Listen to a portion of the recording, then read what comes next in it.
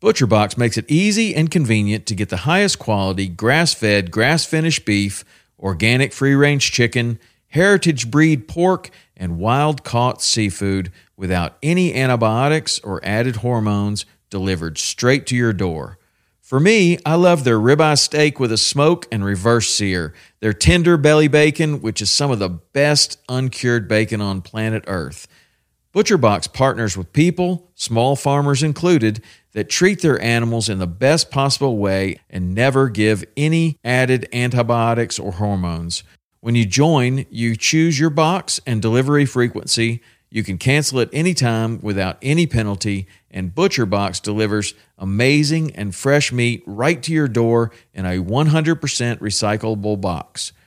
For a limited time only, get free chicken nuggets for a year and 10% off your first box when you sign up today and use the code WP.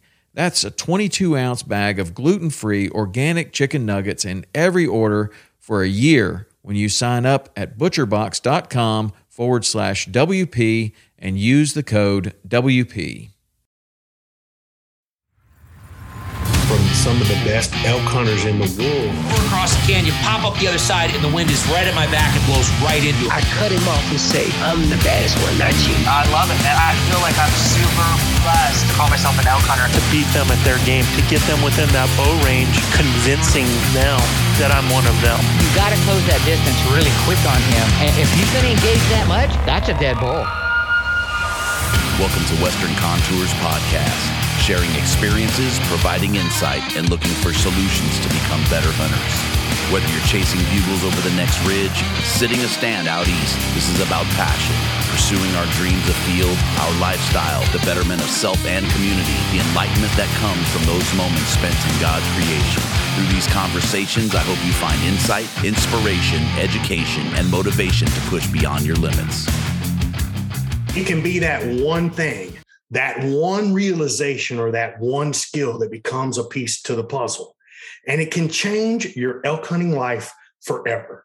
And it's not that it's really a secret technique or a skill, but more of an aha moment or an understanding, if you will. Something or someone finally put it to you in a way that the daggum light bulb comes on. On today's show, we have a special surprise guest joining the crew. We talk about his elk season this year and his journey as an elk hunter. And we all share our aha moments that changed everything for us as an elk hunter. That discussion, some Elk Bros shout outs, and we have today's guest help us out with a question from our awesome Elk Bros mailbox. So my friends, pull up a chair, adjust your volumes just right, and welcome to Blue Collar Elk Hunting. Welcome to Blue Collar Elk Hunting, brought to you by elkbros.com. With your host, Gilbert Ornelas, and elk hunting coach, Joe Gilly. You want to hunt elk, and they live to hunt elk. Their goal is to share with you what they have learned grinding it out for over 35 seasons, doing what they love. So come on into camp and set a spell. Welcome to Blue Collar Elk Hunters.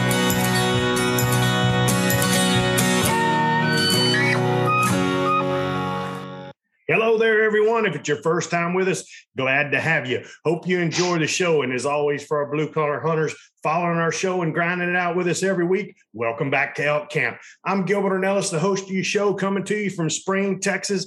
And that's right, we got one of the leaders of the Venezuelan mafia with us from Katy, Texas, Luis Gonzalez, and from Cimarron. We've got our elk hunting coaches in the house. We got the ninja, Leroy Chavez, with us and geared up and ready to go tonight. What do you say, Joe?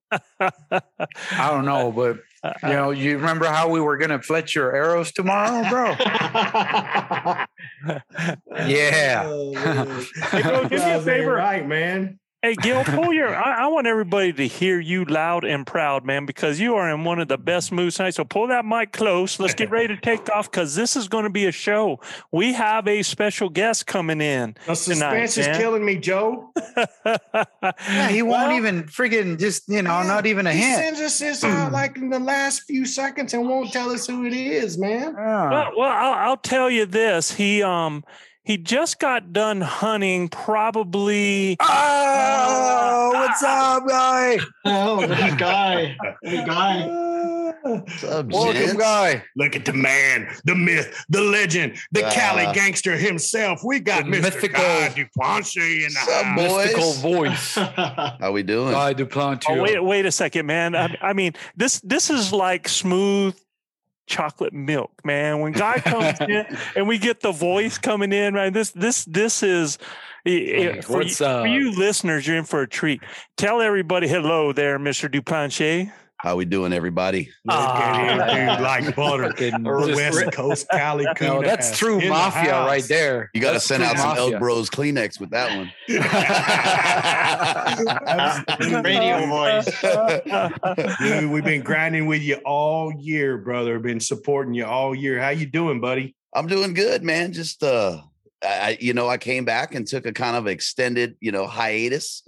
It was actually kind of nice, man. I kind of got mountain sickness in terms of, the detachment. And it was like, I'm gonna just extend this a little bit longer. That's so cool, dude. So I'm nice. able to do that. Oh, How many days did you get to spend afield, brother?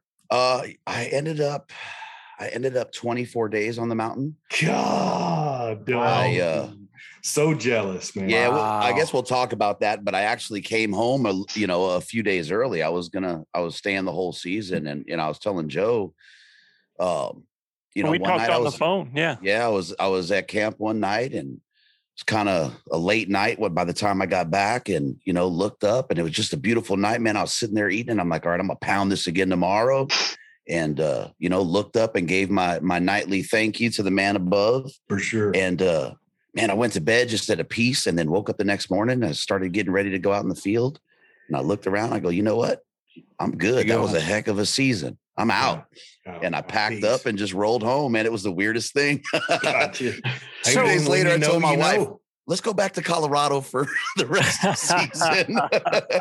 So for our listeners who aren't able to see this, and if you don't recognize the voice, I don't know where you've been, because if you're following elk hunting, if you're following elk hunting podcasts, if you're hunting out, covering outdoors and wanting to listen to those podcasts, or if you're looking for inspiration and somebody that can fill your soul with some things that are really important for each and every one of us to remember and to hold close with us in life, then you would know that this is Guy Duplanche. He is the host of Western Contours. And I always have to put this out. I think I've told you this before, Guy, but the very first podcast that I listened to before we went on the air as an example of what was the right things to do was Western Contours with Guy Duplanche. Man. Yeah. That's absolutely. Every time you say that, it blows my mind and I get giddy like a little school. Can I get a box of that tissue? Absolutely. There we go.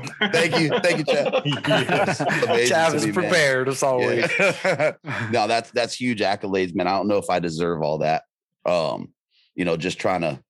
Just trying to better us, man. I look around me in our community and I just see so much good. And then I look around our world and I see so much madness and there's good, right? And just to expose it in this community and try to reach people outside of this community and share the good that's in this community, right? Because we're aliens to folks, right? We don't exist, or people have their opinions of hunters and I have mine, man. I got some stories for you guys. Good Lord. I have my opinions too. But for the most part, man, our value set is just a great value set. The things we share and the camaraderie. And it's just an amazing community of folks, man. Just trying to share that and expose that a bit more and get past the superficial BS of the world, man, and just get down to the nitty gritty of our value set is just really and really there's so much of that on the surface, and my dad always said that dirt always rises to the top, and it just seems like that a lot of times we only see the surface and we don't go down deep in, and that's one thing that I like about what you do. I like about our community and some of the things that we're trying to do as well.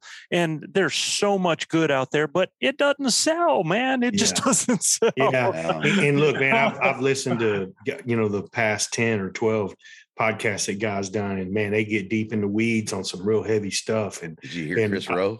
Dude, yeah, I'm a fan. Like I said, dude, you were like, when you were talking the other day, I forget who you had on with you. You're like, man, we were trying to forget the guy's name, but you were like, man, we were supposed to be talking about elk hunting, but it got really way off the. It was Chris Rowe, dude. I can tell you, Chris Rowe. That's right. It was Chris Rowe. That was Chris. For sure. But dude, everything needed to be said and heard for sure about what you guys had going on. I absolutely loved it. So, what was great about that episode though was they had that episode where they went off a rabbit hole. Yeah. So they got back together so they could talk about elk and got on the rabbit hole first. Yeah, it was freaking. It was awesome, good, man. Dude. Yeah, it's hard, but it's hard not to, right? No doubt. Absolutely. No doubt. It's absolutely. It's honestly, guys, I've been quiet, right? And I've been quiet since I got back because I've been kind of struggling. The content I put out is not like what you guys are putting out, right? It's sure. There's some educational pieces in there, right? But it really is delving into more than that.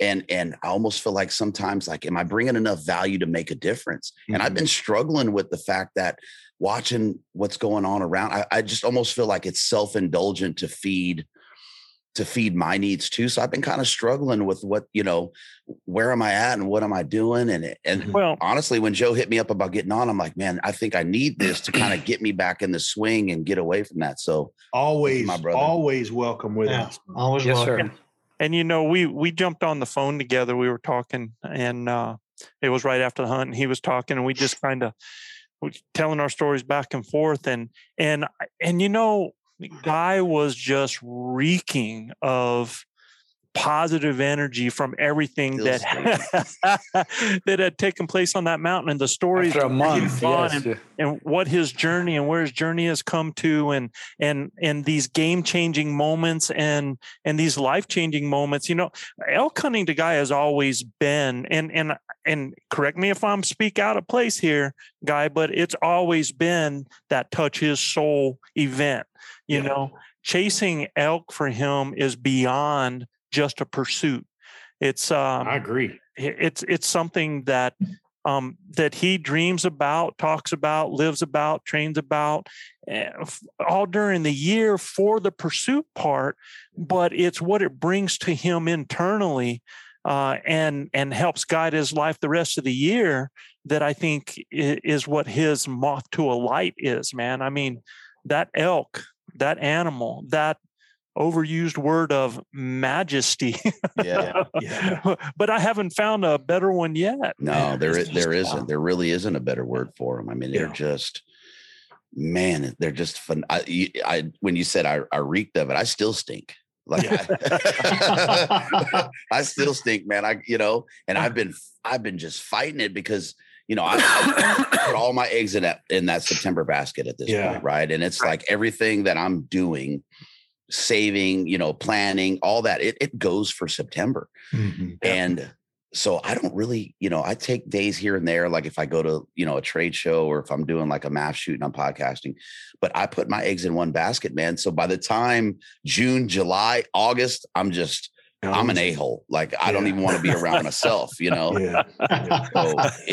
when you come back from that month, man, that relief that you feel from those months of just being so compressed and pent up because you're just itching to get away and spend that time in nature in God's country. And then with that majestic beast of an elk. Yeah. I mean, oh God. I know how you feel, brother. This year amongst all years, one of the toughest years we hunted, but I'm going to tell you, after about day 4, normally you hit that wall and you're like, "Ooh, man, this is rough," right? Because big country, but man, I actually felt better as I kept going, and I felt like I didn't want to leave. When we left, I felt like I was just hitting the stride where, man, I was ready to stay another 10 days. You know what I mean? Mm-hmm. And I was like, God, I wish, and I got to figure this out where I can take off the whole month of September and go hunt. It's somewhere where I'm guiding or whether I'm hunting myself or whatever. Man, I yearn to be in those woods, and be around those critters. It was, and look, I think a lot of it had to do with the guys that I'm with too. I mean, they're absolutely the best. I got to, rekindle a relationship with RC Knox, who's just an unbelievable fellow, so gracious. And when you're with the mafia, you're going to eat well no matter what. Mm-hmm. But I mean, not if you're eating eucalyptus leaves. Eucalyptus leaves. Eucalyptus. I was dying when I heard that. I was like, that's awesome. I went to the gym and got on the elliptical. I was like, how many words can we come up? With and replace the front with elk? After I heard that, I was cracking up, man. No, it's just not. I'm with you. It's spiritual for me, man. It changes my outlook for the rest of the year. And but like you said about June, I'm ready. I need to get back in it because I'm getting a little cynical. I will tell you though, man. I think it was 24. Yeah, it was 24 days. The 24 days is a long time, right? And we're talking elk hunting days. We're not talking regular wake up, go to work, come home, chill out, hang out with wife, and then go to bed. We're talking 3:30, dedicated 10:30 every single day for 20 some odd days. Yeah. You are, and you have those days where you are at the lowest low, like, why am I out here? Yes. Right. And then an hour later, you're peaked and you're like, this is why the heck I'm out here. You know what I mean? Yeah. So it really, I think the biggest thing in terms of that, right. The peak and the trough with that is that when you set back, even after 12, 13, 14 days of it, and you sit back and go, man, day 9, I was ready just to throw in the towel to a point. Like I was getting beat, I can't seal this deal. And then you realize on day 14, wow, that was 5 days ago. Where the heck did that go? But I got through those trials and tribulations. And as long as you keep that mindset and reminding yourself, hey, I got through that. You know what I mean? As hard as it feels at times, man, it is an amazing, it's the best roller coaster ride anyone could ever have. And I don't care how many seasons you get in or how much you could chase elk in September. It's the best roller coaster ride there is, man. In my case, it's, I think I've shared many times in this podcast is I hate working out. I absolutely hate it. I don't enjoy it. I don't like it. And even after coming back from, it's been progressive, right? But even after coming back this year from elk camp, I didn't even take a break.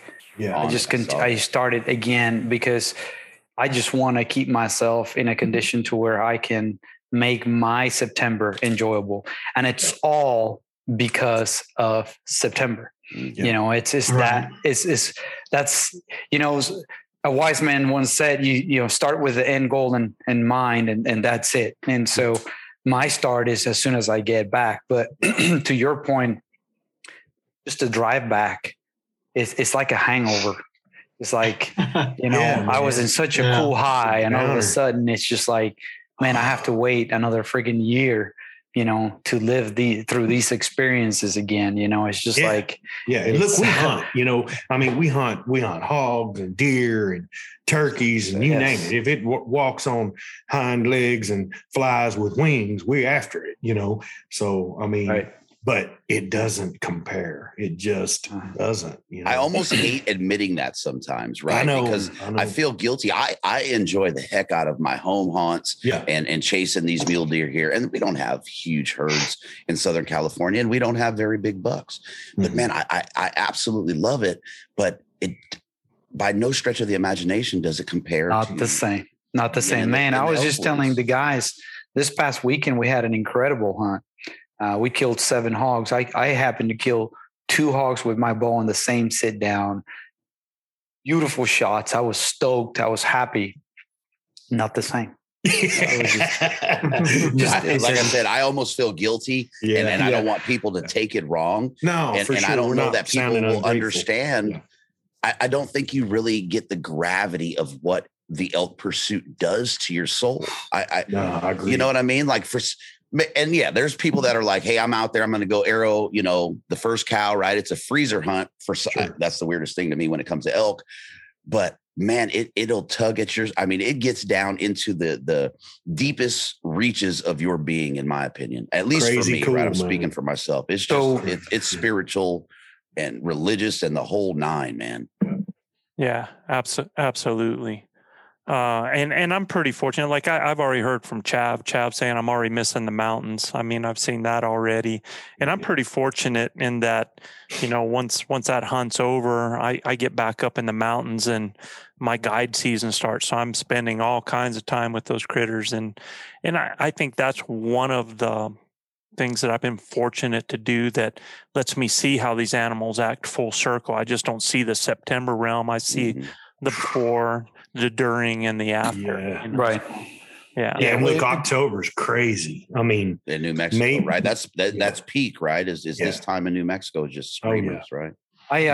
This guy right here, the elk I was blessed to harvest this year, he was rubbing with pine, and he smelled like pine when I harvested him. So I made this mount is really untouched, no taxidermy at all. I just kind of bolted it into that thing, and he still smells like pine. Awesome. So when I get a little melancholic about the mountains, I just kind of walk by and take a sniff, take a deep breath, man, and just transport myself to. In 6 months, we'll see the little Christmas trees hanging off of it, so you still get that pine scent. When I talked to a guy, I knew at that time that I wanted to bring him on with us, and especially with the journey that he's had and some of the things that we were talking about. I think he's excited to kind of, decompress, get some of that stuff out, let some of those feelings come out. But at the same time, I think the things that I heard from him were a lot of game changers for him. I mean, when you reach a point in a hunt at day 24 and you look up and you go, I'm good, that's because there's been some things that have happened to make it that way. And so when we get to our content part after our shout outs here, man, what we're going to do is we're going to talk about those game changers, man. We're going to hear his story. We're going to hear about his hunt, and we're going to talk about those things, those realizations, those skills that make a difference on our elk hunting, those pieces to the puzzle, man. So I think it's some of those things that are really going to be of value to our listeners, but I hope our listeners understand that, like I said before, it's not necessarily the skill. You can tell people a skill, but sometimes it's the aha of how that works and why it works. And, not just, you hear people say, well, go out and do this. And it's like, well, I did that. What happened? I didn't kill an elk, man. So there's something that clicks. Yeah, there's something, there it is right there. The light bulb comes on, and we're going to talk about those moments when we get there, man. So Gilbert, let's start rocking, bud. Guys, well, you know what time it is. It's time for the Elk Bros shout out. If you're new to our show, this is just a shout out to a few cities with the most listeners topping our charts this week. And you know what, guys, before and I didn't even put this in for tonight. I found this, and I apologize to our brother Eric. He sent this in to me some time ago, and I don't know how I missed it, but with everything going on during September. Eric Aragon? Eric Aragon. Yeah, he sent a shout out into us that is pretty doggone cool. So here's this shout out. Hey, morning Elk Bros. This is Eric. Hey, man, I got a special shout out today. You never know who you're going to run into in the mountains, but we got one of our blue collar guys here, and I want him to introduce himself and give a big Elk Bro shout out. Yeah, my name is Bryce Haskell from Farmington, New Mexico. I'll give a big Elk Bro shout out to all you guys out there in the elk hunting woods. Hey, man, we're going to hunt today together. We're going to try to put one of these bag boys down up on top of the ridge. So you know what? We'll see you on the next ridge, boys. Later. That is way cool, dude. All right, Elk Bros coaches. So awesome. Eric Aragon. Way cool, man. Bumped into a gentleman from Farmington, New Mexico, and let him give a shout out to us, man. So that's pretty doggone cool. Pretty cool. I like that little New Mexico accent, man. I've noticed that, the folks I've met from New Mexico, they have that New Mexico twang, man. And I really dig that. Mm-hmm. Yeah. It's part Spanglish, part New Mexican. Yeah. Pretty cool, for sure. I once described it as they sing their words. It's kind of, Yeah, it's kind of like how, but I don't know now. I've been here so long. I think I'm singing my words too. Chav, right. Get us started, brother. Here we go. Okay, this top listening city was first named White River, then Titusville, before an event 4,500 miles away in an English county in 1870 prompted a new name change. An aphid invasion in Europe devastated the hops crop there, which made the hops crops here in Titusville invaluable, and the industry exploded. The city was renamed after the English county, which suffered the aphid invasion, and soon it became known as the hop capital of the world. Ironically, the reign ended by our own aphid invasion right here in the U.S. in 1891. But this city is also known as the lettuce capital of the world and home to Carnation condensed milk. And this is Kent, Washington. Kent, Washington. Yeah. All right, man. So I'm going to play the foreigner here. The West What Coast is shows aphid? I hate them dang things, man. So aphids are a little flying pest, and they're the ones at least around here. They're little white flying pests, man, and they get on and infect leaves and your plants and get on your branches and whatnot and breed. And they're I think it's their feces, right? It is this clear, sticky mess, man. If it gets on the windows of your truck or something, such a pain in the tuchus to get off. I hate them. My neighbor had a tree out front, man, and he had them daggum aphids, and it drove us crazy. They actually feed from a plant and turn their feces that comes out is like a sugar. Yeah, and ants will actually milk aphids. Ants will take aphids and they take the secretion from the aphids and milk them for food for their colony. It's an amazing thing. It's the moo cow of the insect industry. That's a heck of a symbiotic relationship right there, buddy. That's full circle with Joe coming with the knowledge on that. Yeah, man. He went straight. What do they call it? You know, Bill. My buddy Bill's got an entomology degree. But Joe went straight entomologist on us. What that, Chav? I was going to say the ants actually round up the aphids. Yeah. They farm them. They basically farm the aphids, man. But I didn't know how to feel about this. That this town here in the U.S. after those aphids trashed the hops industry over in Europe, that they took the name of the place that got trashed and named it. Brought it over here. Kent, Washington. Same thing. West Coast shows up, Joe. Well, I think what happened too was they suffered their own aphid invasion. I bet that place over in Europe brought a few of them little critters and said, "Hey, sure could have come over on a boat, huh, Joe?" Yeah, absolutely, man. You bet you. All right, bro. Well, Joe, up next, our next top listening city was originally named Dibbleville in 1834 after one of its early settlers, but changed to Fentonville in 1837 after the lieutenant governor of Michigan. When it became incorporated in 1863, the name was shortened to its current name. The Shiawassee River flows through the downtown area, and there are 58 lakes within a 10-mile radius of this city, making it a water sports paradise. The city was home to the very first aviation school in Michigan, and none other than Fenton, Michigan, just north of Brighton, just south of Flint. Been through it several times, Joe. You handled that river name like a champ, bud. Well, I don't know. It's actually kind of weak. I was just got to say. River. It's actually kind of weak. How was it weak, man? I don't know, man. I didn't feel it. All I know, if my town was called Dibbleville, I'd found another name for it too.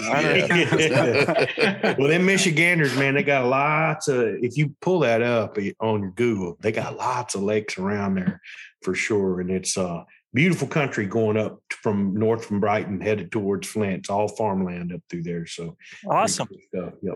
All right. So Mr. Duplantier, since you're from this state, let's see if you can tell us what town this is, man. This top listening city is located south of California's capital, Sacramento. It is home to a large number of wineries, wine cellars, and vineyards. It was founded in 1850. Have you figured this out yet, Guy, as I go along? Buddy. You're still not, well, he's like wineries and cellars. That could be anywhere so far, right? Napa or Sonoma. Okay. It was founded in 1850 as a stagecoach stop for people traveling from the San Francisco area to the state capital. From 2004 through 2006, it was the fastest growing city in the United States due to Apple Incorporated manufacturing its iMac computers there. Anything yet come to mind there, Mr. Planche? Nope. This is Elk Grove, California.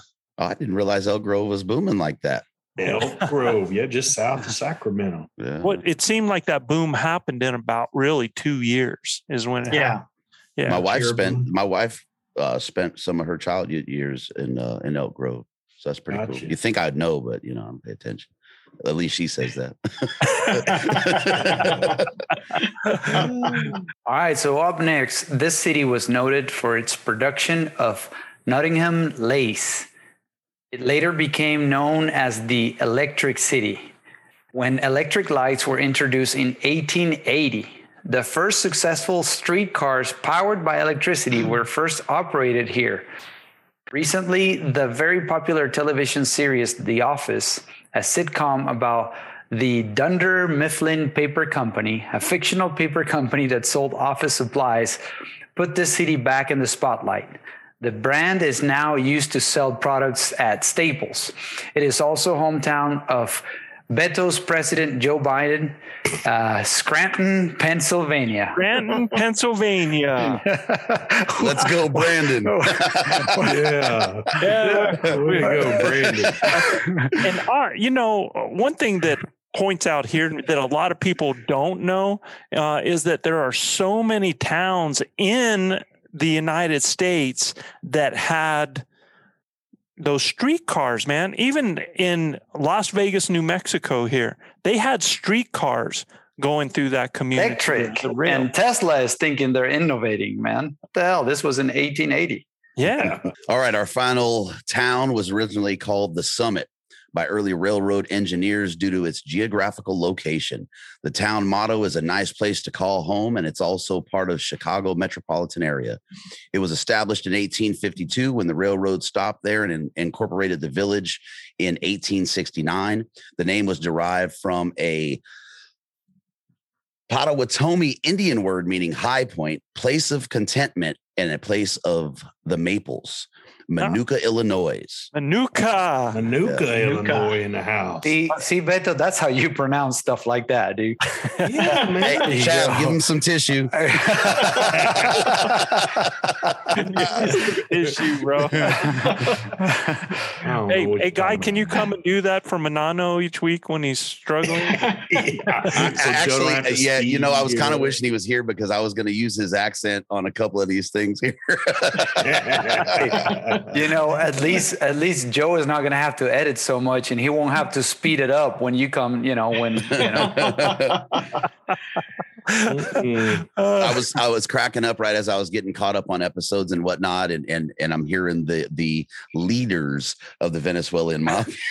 Yeah. The first time I heard it, I was like, "Oh, this is so lame, so lame, dude." Well, Beto used to be a lot braver than that, man. I don't know what's going on with Beto. He's can't win with either one of them, bro. You try to make it level playing field and everything, man. Can't give no participation trophies in this day and age, man. Got to be a clear winner between. I'm officially a leader, man. I have a cup. It says so. So, so it happens there. All right. For today's conversation, man, Guy, we get down to this. Here's our opportunity, man, for, you to talk to us a little bit about your hunt. Tell us about some of those things. And then we'll just, there's some of the things that we want to talk about, but we're going to take this wherever this conversation goes, man. So if we hit a rabbit hole, then we're in it, man. I know it's going to be a great place to be. So tell us, you had 24 days. And when I talked to you, you were like, brother, I'm all good. So there had to have been some things that led up to that. So let's hear it from you. Tell us about that. I almost have to start this off right with explaining my focus going into this season over the course of the last year. Sure. And I'll keep it as short as I possibly can. Keep me on track. I don't want to go too crazy. a lot of my focus this year, right? Because this is my 4th season hunting elk. Okay. So everybody that's listening is clear. And the first season I walked into the woods, piped off, elk answered, like 8 of them. Buddy cow calls, elk runs in, he's dead. I mean, it's 7:30 in the morning. And it was over. This shit is easy. so call me tainted, right? At that point, right? You're kind of jaded. And where was this? What state? That was in Wyoming. Wyoming. Okay. Yeah. Sweet, dude. Mm-hmm. So after that, right, it's okay. Get back to Wyoming. Well, Wyoming is a 3-point state, in my opinion, if you're running a special tag, in some of those, easier to draw units, the lower point units there. So it's not always an option. So Colorado, OTC, largest elk herd in the nation, blah, blah, blah, blah, blah. And you go to Colorado. Thing with Colorado is, there's a lot of elk, but it's a lot of country, and it's a lot of big country, and it's a lot of country that you're looking at topos. And that's what I do for a living. I'm on blueprints and maps all day, every day. Yeah. But you get out into some of that bigger country, and man, it's sometimes it's needle in a haystack. And I haven't had a problem so much being in the elk, but understanding where I'm at in elk. Yeah. Where the elk are at and why they're there on the landscape, right? Mm-hmm. And the communication aspect of elk. So I went into this season and my focus was, okay, I know how to find them. I know where they exist on the landscape. I know how to look at the preferences in terms of what they're looking for. But the problem has been the communication, right? Guy, let me interrupt you, man, because I think you said something so that just, it just resonated with me. You said never really had a problem being in elk, but where I was at with elk, there's a huge difference there. There's a huge gap in between the two. But,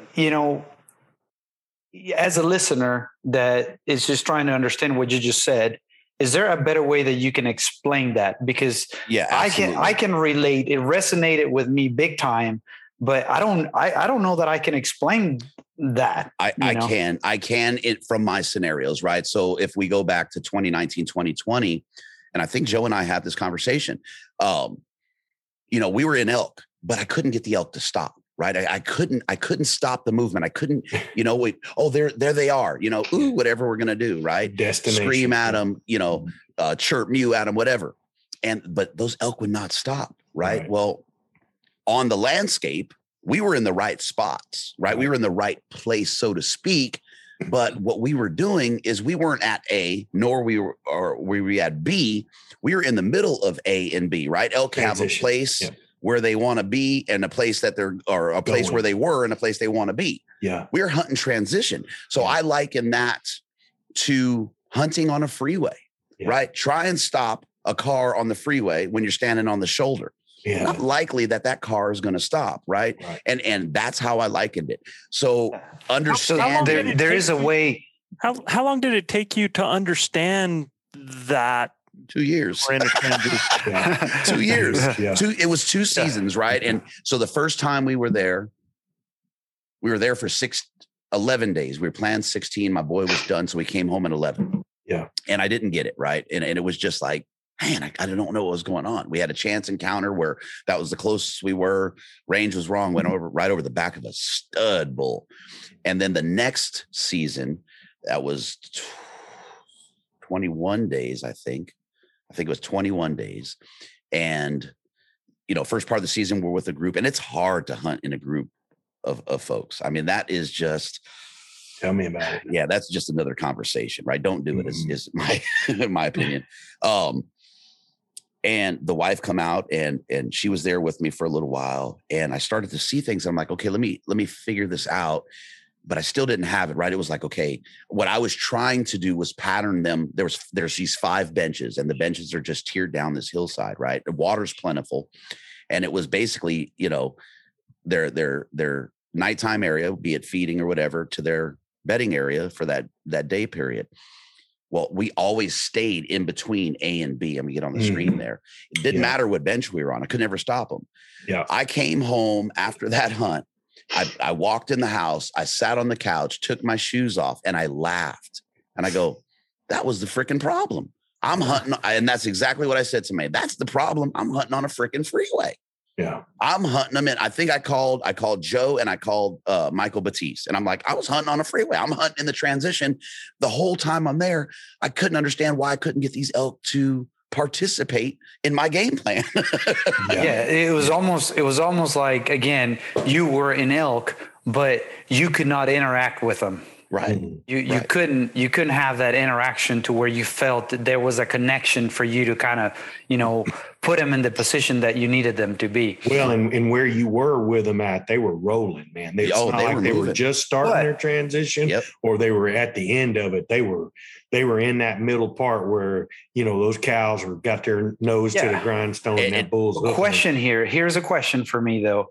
I mean, and I'm sure, somebody will be asking, so does that mean that we rather not hunt in transitions? Because I believe that really understanding elk behavior, understanding how to call, and obviously once you get to a better understanding of their behavior, you just need to know how to hunt those transitions. Right. It's an evolution, right? It's an evolution of hunting, right?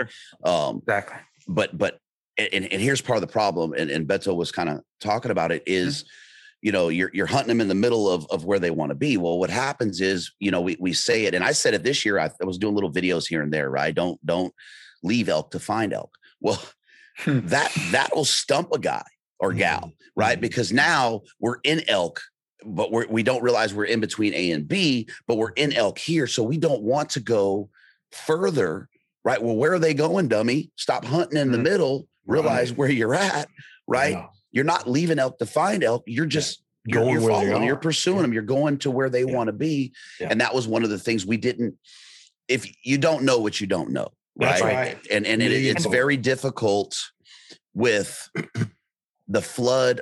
And I say that, but I'm just generalizing the flood of information that's available on elk hunting, right? And this has been my problem, and it may not be a problem for someone else. The flood of information, everything I know about hunting is based on mule deer and pigs, right? I would never stop a pursuit in the middle, point 5, right? That halfway mark, and not pursue them to B.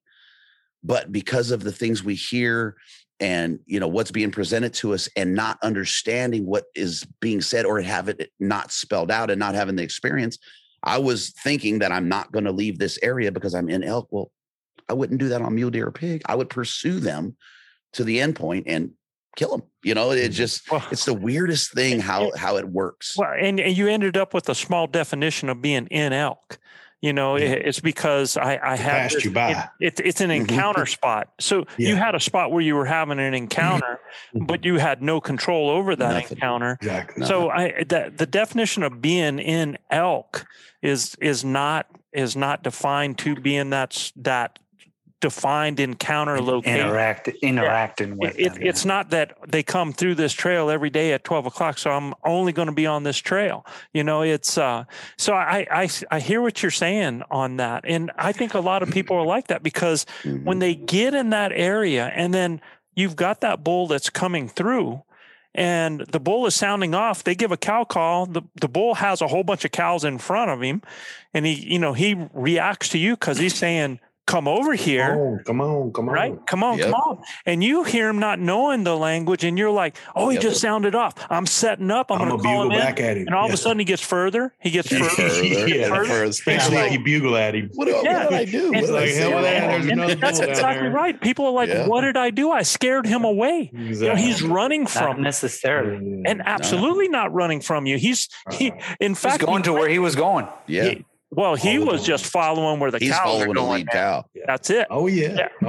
The cows are determining that, and he might have even stayed there for a second and engaged verbally with you. But as those cows got further away, all of a sudden he's like, "Oh my God!" You're just that hitchhiker on the side of the road asking for a ride, and then the driver just keeps on going, man. Just wave to you and that's it. It's not like the hitchhiker scare the vehicle off. No, they were still going in that direction regardless. And something I want to put out for our listeners right now too is that, you know, when you talk about transitions, a morning transitioning herd moves a lot faster than an evening transition herd. Yeah, they'll walk down instead Tell of me running. about it. Yeah, I really I've been behind Joe.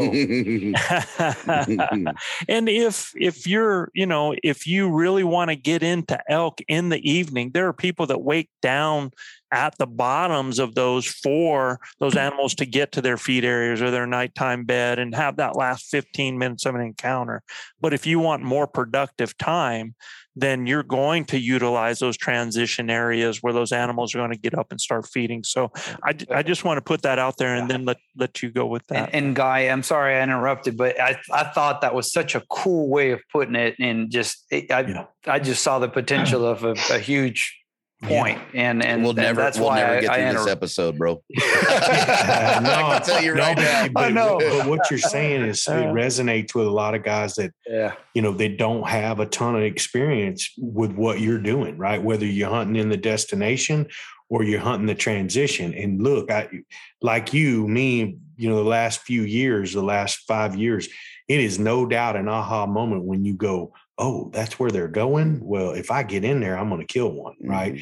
And the wind's got to be, there's lots of things that go into, can we get in there? You know, is the wind right? I mean, you wait 2 days before the wind can get right before you can try to get into one of those bedrooms, right? Sure. So, I mean, it's super important that you do diligence, that you're not breaking the herd off the mountain, you know what I mean? And running them off for good. So I'm sure you know, a lot of that's trial and error for you too. And yeah, I mean, everybody wants to see elk. Everybody wants to be where they're at, but understanding how to speak the language to slow them down or to stop them or to get them to do some things that you want to do really doesn't matter if they're in that mode that you're talking about when they got their nose to the grindstone and they're rolling to a destination, you know, especially if that lead cow. You're in hunt number 2. Yeah. Yeah. Go ahead, guys. Yeah. Well, I actually had a point to what Gil was saying. That, you know, you said the win, right? You could do everything else wrong. You got it. You want to see elk, you better have your win right. Like, I don't care what you're doing, what level of elk hunter you are. Your win has to be appropriate for the pursuit, right? If it's not appropriate, all bets are off. You're not going to see them. You're not going to be in them. I just want to reiterate that is of paramount importance when we're talking elk. I mean, they don't play with their nose. Yeah, you can fool the eyes, you can fool the ears. You're not going to fool the nose. And if it ain't right, you're not going to even know that they were there because they're out of country before you even realize it. So, okay, so yeah, that was hunt number 2. And for me, it's hard, right? With elk hunting, it's hard to settle back while you're in season and evaluate, right? Because I mean, there's this self-imposed pressure. You know, me, I got this Western hunting podcast. I love elk, and I ain't killing elk. Yeah. You know what I mean? So there's a little bit of implied pressure there, and the majority of that is on me, right? And I'm okay with saying that I'm a preemie in the elk game. But there's still this self-inflicted pressure because I am determined to do this. And then I do have a standard of bull because Wyoming jaded me. Sure. Right. And that's kind of hindered me too, where I'll pass on something because that's my standard. And once I get something in my head, to my detriment at times, that's what I'm going to do. Nothing less, because I won't be satisfied. And I almost feel like it does the animal a disservice for me to be disappointed, right? So I won't send an arrow to anything that I'm not going to be just crazy over the top of. Perfect, Guy, that takes a lot of maturity as an archer, man. 100%. I tell you what, man. I did it for many years, Guy. For many years. This year, and I think my wife is the best, right? So, you know, I told her, I go, I'm getting to the point where I think I'm just going to go any bull. And she goes, are you sure that you want to do that? Because you know how you are. Are you sure? You'll get there. And I was just like, you know, and I struggled with it for 3 or 4 days. It got quiet. Muzzleloader season was kicking off. And I'll get into that story because man, you want to talk about a tank of a bull. So I'll keep going while JoJo's gone. But so coming back off of that season, that was the realization, right? And then I did a lot of raking that second season, and I really enjoy.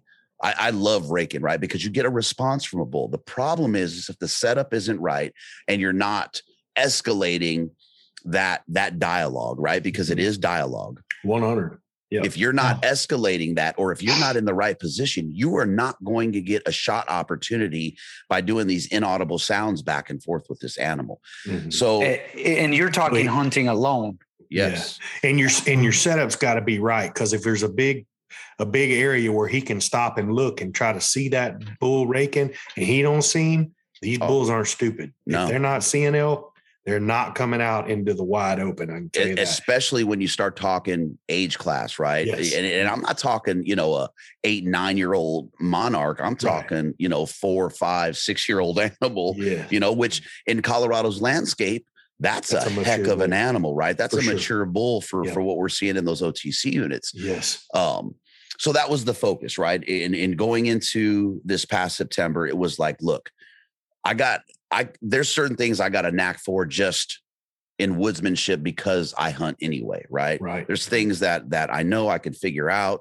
I don't care about terrain, right? It can beat me up, break me down. I'm going to just keep going. Sore, beat, tired, whatever. And so that doesn't matter. But it was like, okay, where do I see the biggest gap in my game?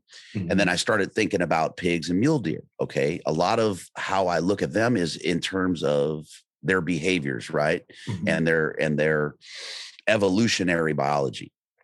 That's the telltales. So it really got me delving down the language stuff, right? And in my opinion, and Mike Batiste and Paul Medell, and then I found Chris Rowe on Kafaru Cast, right? He was with Snyder, and they didn't talk about elk hunting at all, right?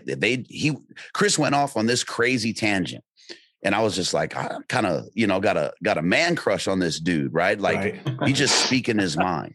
Yeah. So I was like, well, let me check him out. So, I'm looking, I'm like, how the heck haven't I seen this guy all over? So I started following him and talked to him, over DMs or whatnot. And then I got on his row hunting resources, and I'm like, wow, this dude's a wildlife biologist. Like this is awesome. Right. So I just started consuming that. And then I was telling Joe that, the Elk Bros base camp, right?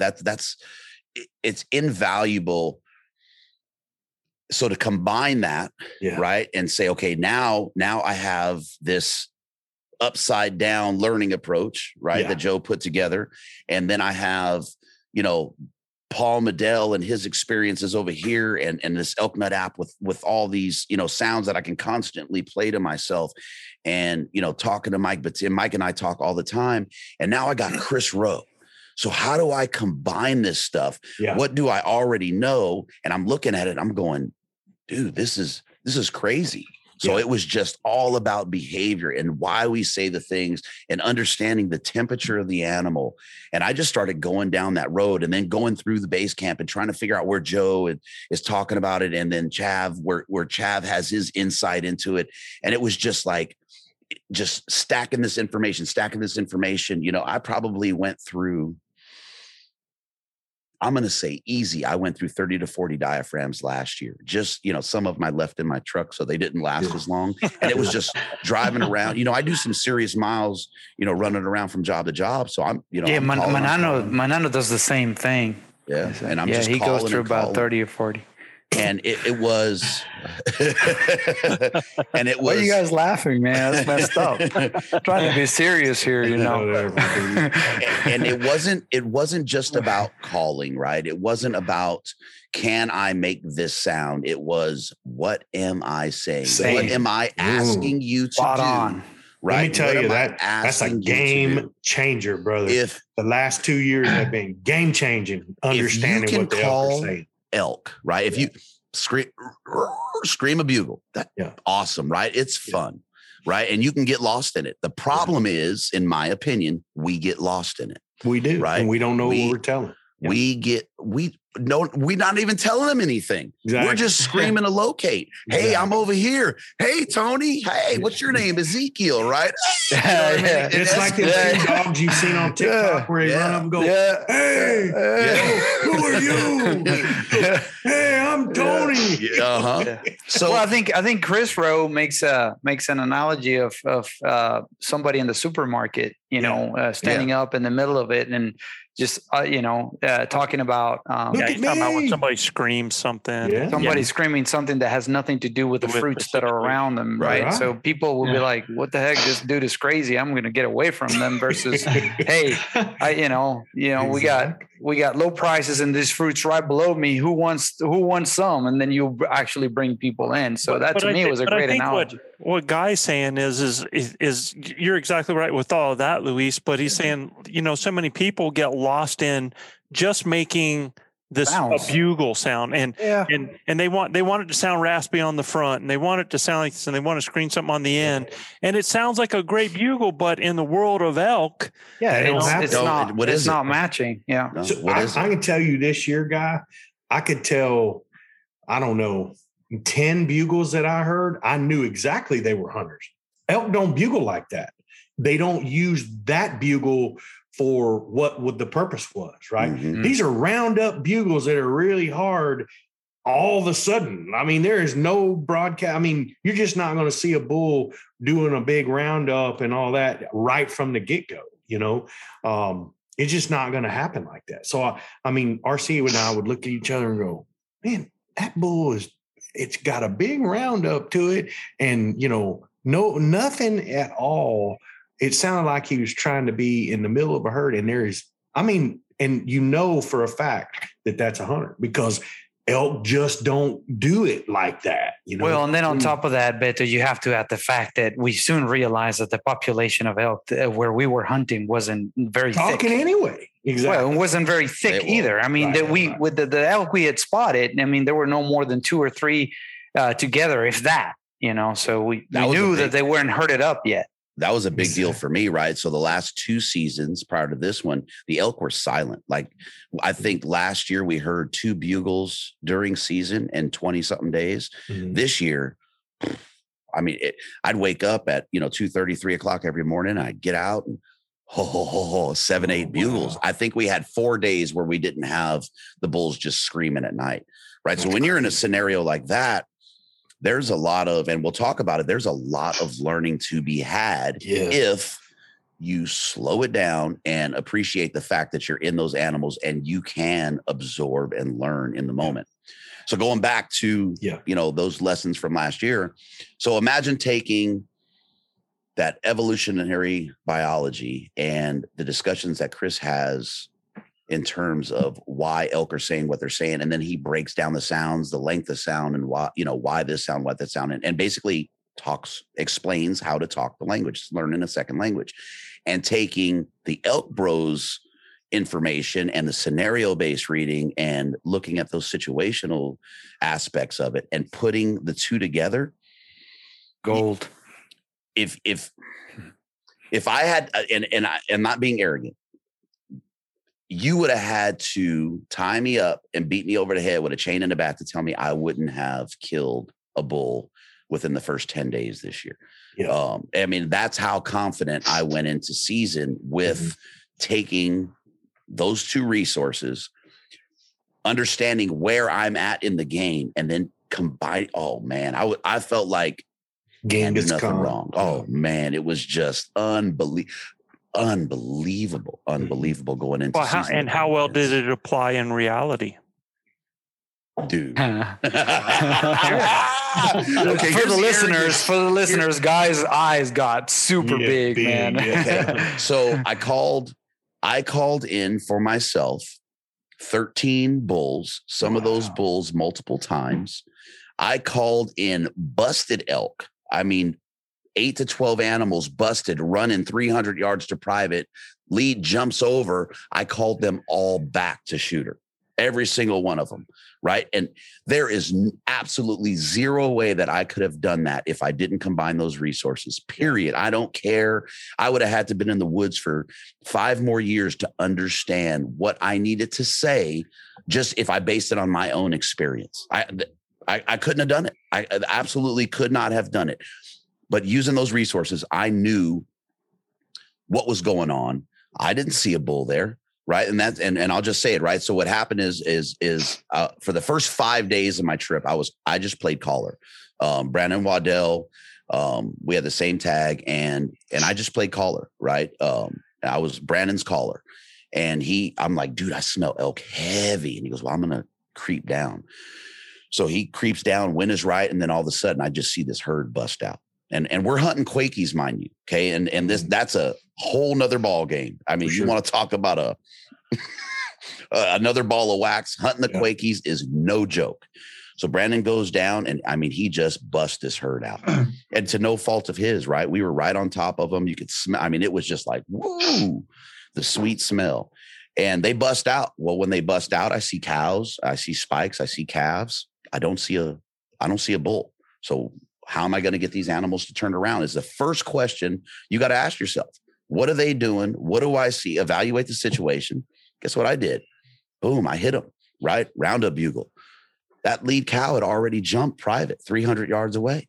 The other elk turned, looked like, oh, there he is. She jumped back over. I kid you not. They walked directly back to me, came up the hill, and they were 30 yards below me bedded. I mean, it was BA. I'm gonna keep it clean for the Elk Bros. It was BA. I was like, yeah, I just did that. So, you know, you have these scenarios playing out, and as long as you can stay focused and remember what you learned and not let that emotion and excitement get the best of you, you're going to win in those calling setups, right? Yeah. You can absolutely win. You can beat everything because you know the language. You're telling them, hey, I want you back over here, right? Yeah. Round them up. They came back without hesitation. I had a bull that did that. We played this. It was a great 6x5, man. Beautiful, beautiful rack. And we're going up. We come down a ridge. We drop down in this drainage, come back up. Well, as we're coming back up, right as I smelt the elk, boom, herd blows out. I mean, they just blew past, but they ran right by us. Well, same type of scenario, right? It's all cows. And we're sitting up there. I said, well, we set up and we can hear a bull. So I go, well, here we go.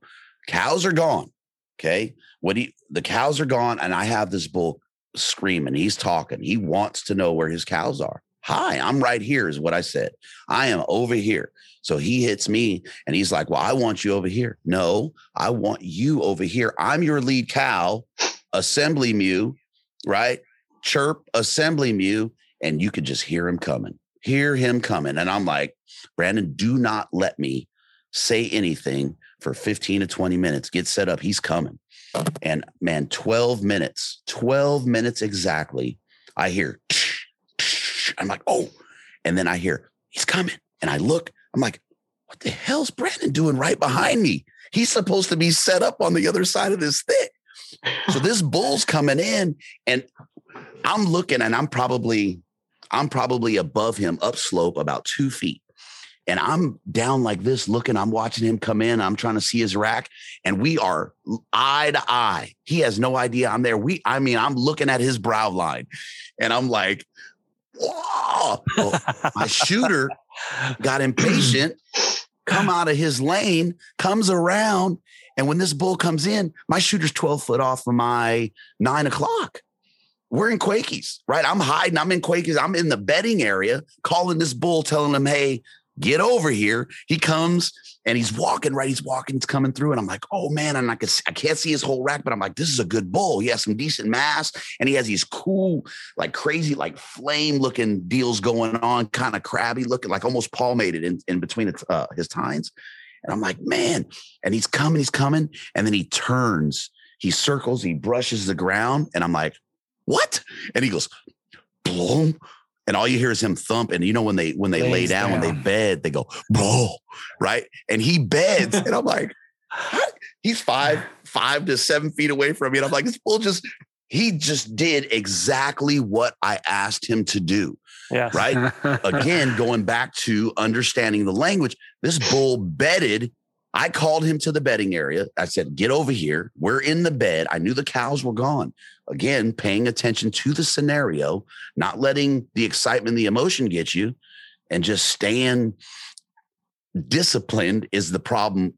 One of my problems with calling, right, is staying disciplined and letting the time elapse. And the only reason the bull didn't die is because my shooter came out of position. And Quakies, again, there was no lane. Yeah. And that bull bedded, and I'm sitting there and I'm videoing, right? And I'm laughing and I'm videoing Brandon. And he's back there and he's like, you got to be kidding me. This bull just bedded. I thought he was going to walk through. Well, he did walk through the opening. Yeah. But you were out of position. So it was the funniest thing, man. And that bull, he bedded and I don't know, 20, 30 seconds. I felt that wind go smack and I didn't smell him. And what did he do? Boom, he blows down the hill, right? There's a decoy sitting back here. So I dive, basically land on my back, grab the decoy, and I hit him with the bark, right? And he's at the bottom of the hill. He stops in his tracks, looks back up, sees the decoy. I chirp at him. He comes back around, starts trying to get me to come to him again. And I said, nope. I told Brandon, get ready. So break this down, because, there's things that you're saying that I want everybody to understand, right? So like, for example, when those cows came through and you said that bull yelled at you to come to him, what kind of call was he given for you to come to him? It should be, he hit us with the roundup, right? The roundup bugle. Yeah. Sorry. So did he ever chuckle after it? He did, but it was really weird, right? Because he'd hit you with it and he'd just real light, and that was it. Just I'm right here. He's just showing come on, baby. His direction. So he gives that roundup bugle with a little bit of here's my location, basically telling that cow to come to him. Now, one thing the guy said is he hits him with something that says, no, I'm not coming to you, come to me. Yeah. Right. And so he is using, what call was that again, Guy? Assembly mute. Assembly. Because an assembly mew is something that bull has heard ever since he was born. Yeah. I mean, it's not an insistent call. It's not just a chirp. It's not a love mew, because if he'd have come with a mew, if he'd have come with one of those passionate mews, that bull would have rounded him up again and said, get over here. But instead, he gave him something that bull has heard from his mama, his aunt, all of the cows since he was little, is get your butt over here. Right. And he responds to that. So I think that's real. Now, when that bull spooked and went down and he threw out that bark there, man, wait a second, who is that down there? Show yourself. Yeah. Now that bull's like, whoa, who's telling me to show myself? Yeah. Right. And then he hears a chirp up there and he looks up and he sees a cow. And everything that you did there was spot on, dude. Absolutely. And I wanted our listeners to hear this, because I want them to understand that there are reasons behind things. There are whys that you do it, and there are short bugles, there are longer bugles, and that's what I tell people too, is it's not really that difficult to do. If you want to do a roundup, just do a short location, man. If you want it to be more display, then you can add a short lip ball to it. Yeah. So I mean, there's ways of doing these that they're not that difficult. So I just wanted to make sure that they understood that, Guy, because that is game-changing stuff. And you also mentioned something else that you had difficulty with in the past, was giving it time to marinate, man. Yeah. No. Right? That's big time problem for me. Huge. Yeah. And I had that issue this year, right? Me too. And then one thing to add to what Joe was saying there is, in all this, right? If that bull is with cows, if he's tending cows already, that lead cow, I don't care what that bull looks like, is not in control. And that was the decision maker for me, right? That bull's not in control. The stuff I saw with lead cows this year and how the behavior of the herd is behind that lead cow, it made it even more invaluable. So that was my decision making purpose was, hey, I know his cows are gone. Mm-hmm. That lead cow controls, period, point blank. He's going to listen. Boom. Get over here, buddy. Got the opportunity that you have now because you understand the language. How big a game changer is that for you? Well, we'll talk about that because I still didn't kill nothing after 24 days. Yeah, but even at that, for me, I think you took back more than, yeah. I did kill something, but man, I felt way more powerful when I was in the woods. But you weren't shooter for 24 days either. Exactly. And exactly. So we learned so much calling too. It just being a caller, man. I honestly, and I told Joe I'm gonna be his understudy there on the ranch because I honestly really, really enjoyed calling for someone else because there's a level of ease that's there, right? You don't have the pressure of wanting to put that arrow through the pump house. So you're able to set back and stay out of your emotions and talk right? to them and talk to the elk. Yeah, right. Man. And if you're paying attention, doing that man, the educational piece of that is going to set you, like I said earlier, I'm 5-6 years advanced from the first 5 days of season. For sure. Right. Because I took this stuff, I focused, I knew my weak points. Right. And you got to be honest about your weak points. And I'm not saying your calls sound bad. I don't care how, man, I let out a couple of bad calls this year. You get frustrated and your calls start to go, woo, you know what I mean? Yeah. And you go through that roller coaster too, where you get insecure about the first call that you throw out, man. That happened to me this year. Well, but it reeled me in because a bad call, it got a response. Absolutely. And it's like, it doesn't. I was just going to say there was a time, I think Gilbert was up above me to one side. Cole was up above me to the other side. I mean, and when I say above me, we're 3/4 of a mile apart with elk in between us that are responding.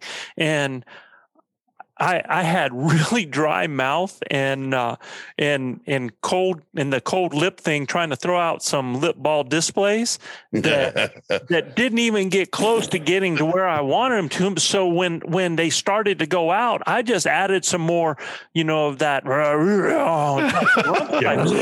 try to hide it. And that doggone bull went nuts because it was something that was actually more realistic. Like I just got done with a hunt just now. A bull that I was on that I knew was the herd bull. I knew he was a herd bull because the dude had to have been screaming all night long, keeping bulls off. So his voice was just that. I mean, there was nothing to it left. It was the worst sound. So I knew he was the herd bull that everybody been harassing. And so sometimes when you give that type of call out like that, it's actually more realistic than you think. I think, it's kind of like the Barbie doll syndrome. We think everybody, that everybody in life has a picture of what something's supposed to look like, or, they have what a big bull is supposed to sound like. When in actuality, man, they put out so many shortened versions. They put out raspy stuff. Their voice gets tired. So real low audible. Absolutely. That's a big one, right? I mean, look, and you got to understand that low audible stuff. When you're hearing that low audible stuff, you're in tight. Well, right? even when we're talking locate bugles, right? A locate bugle doesn't have to be this scream. Not at all. I heard more locates on that lower end, right? That lower dB end this season than I even thought possible in a season. Oh, and especially if it's warm and they're a little lazy. Oh man. Yeah, absolutely. Mm-hmm. So to keep that going, right? So, that bull got to the bottom. He looks back after I hit him, with the bark and the chirp there. He comes back around, right? And he's like, "Hey, I'm over here." And I'm like, "Okay, well, we're going to play this game again." Right. So I hit him with the same thing. Guess what he did? Here he comes. I can hear him again. Guess what happened? And where's Waddell? He's back in spot. Okay. He's in position. Well, then I hear his cow assembly mew. I go, "We're done." Just turned him around. Well, she assembly muted him, and she was maybe 40 yards from me. She assembly muted him, and that was all she wrote, right? Because he knows her. He thought that was me, but he knows her. He just went to them, and they went. And what it was is we were in their morning bed area. I was literally calling him from a bed. They went to their afternoon bedding spot, right? That's where she called them to. Hey, something's going on over there. I'm assembly mule over here. Because they dropped down, they went the long way, but he was coming back in because I knew that the cows weren't there. I knew what to say to him. I knew what that was going to do. And I told him what I wanted him to do. And man, he did. To see an animal do it more than once, or to know he's doing it more than once. I mean, you're on cloud nine, man. You're way up here. To your point, animal. To your point, you were communicating back and forth with this animal that may seem so foreign to us, and just you were actually making things happen, and you giving it orders, and just like that interaction is just priceless. I think you actually had one more audible to do there, though. I think you had the opportunity to up the game just with an insistent buzz followed by an assembly, where you're basically saying, "No, listen to me, not her, me." Yeah, because that buzz, that selfish buzz, is basically an adjective. It's basically, hey, listen to me because I want this. So you could have actually tried to take a little bit more of a commanding role, and it might have actually led to a little cow fight, man. When you see, and I don't know if you guys have seen that, where two cows raise up and start doing this thing. Kicking one another, for sure. Cows fight for dominance too. Definitely. Yeah. So they're in the pecking order. Yeah. Yeah. So I mean that's just something to put in that hat for next time. Well, but that's a perfect example of understanding that language, right? Yeah. I didn't think of that. Right. Yeah. I would have, that buzz was coming out, days later, right? Contact buzz, estrus buzz, whatever we call that, insistent buzz. I didn't use that for days. But again, the roundups and the assembly mew and that talk, it was working. So it was like, for me, it was like, okay, let's put in that thermometer so I know the temperature, and I'm not going to change what's working right now. Absolutely, man. So it was, that'll, like I said, it'll put you on cloud nine, but you still got to stay really focused. But again, being the caller, you don't have that pressure. You do not have the pressure. And if your eyes are open and your mind is open, your ears are open, you're learning so much. Right. But you got to go in knowing your weak points. So I called, we had kind of a rag 4, that he played all day, man. He talked and he moved around. He talked and moved around. And this was very, very, very interesting to me. And this actually happened before this bull. And I saw this herd change over the course of these weeks that we were there. And that one sucked. He was broadside for me, man. I was just pinned down, but he was 70 yards, which for me, a 70-yard shot on a broadside animal, I'm taking it. I know people will go, oh gosh, I can't believe you said that. My archery ability, I have no issue with that type of shot on that size of animal, right? I would take it on a deer, to be honest. And then that's just proficiency with my weapon. Somebody wants to talk to me about it, message me, but I mean, you just mentioned you got to understand your weaknesses, but you also understand your strengths very well. That's one of mine. And that's where you got to play. Yeah. Well, that's one of mine too, buddy. You get me within 80 yards of an animal, they're in serious trouble. As well as understanding the body language of that animal, how relaxed they are, what they're doing, unaware. Yeah, absolutely. So we're in this, again, we're in Quakies, right? And we come down, this bull's, he's just talking and talking and talking. He's moving around, and there's 3, and nobody could see it. So there's 3 finger ridges coming off of a crescent moon ridge, right? The easiest way. And as these ridges come down off the crescent moon, the tips of them, they get closer and closer together. So we work these 3 ridges, and I'm like, man, he's over there. So we head over, and in this bottom, it's kind of sparse, right? You'll have, a little scrub oak here, a little scrub oak there, and they're probably 7 to 8 foot tall. So Brandon's moving around. He's basically going from my 6 to my 1 o'clock because the wind told us to. And this bull is, basically at 12:30 in that picture. So he's coming around, and I can no longer see Brandon. He's in the thick. And I'm calling, and I'm like, okay, let me move in a little bit. I can't really see up here. Well, as I'm moving in, I see this bull, and he's looking down. And I'm pinned at this point. I mean, I can't move a muscle, right? And I'm like, man, I hope Brandon. So I get my rangefinder out and I'm like, he's 70 yards, right? The last time I saw Brandon, he's 30, 40 yards. I'm like, man, if he could see him, he's going to get a shot. This bull turns broadside to me and just starts chuckling, right? And this is a little rag 4. He's probably 2.5 years old. And he's just chuckling, right? Just broadside 70 yards. I can't move. I cannot move. And we played back and forth for about 6 or 7 minutes, and he didn't see anything come out of them, out of the Quakies. So he just decided, I'm turning around and I'm walking away. Brandon never saw him. So you didn't have your bow? Mm-hmm. You did. I couldn't do a thing. I was pinned. Well, why didn't you draw? Wide open. I was wide open. I was wide open. That's okay. Why didn't you draw? Well, one, because I didn't know where my shooter was. I didn't know if my shooter had opportunity, if he was seeing the same thing I was seeing, or what the deal was. I had no idea because I didn't have line of sight of my shooter. Right. So by the time you did say 70 yards, right? Yeah. So by the time I realized that Brandon he didn't have a shot, that bull was turned around and he was walking away. Yeah. And he didn't bust out. So I said there was something interesting that happened. So it was a trip, man.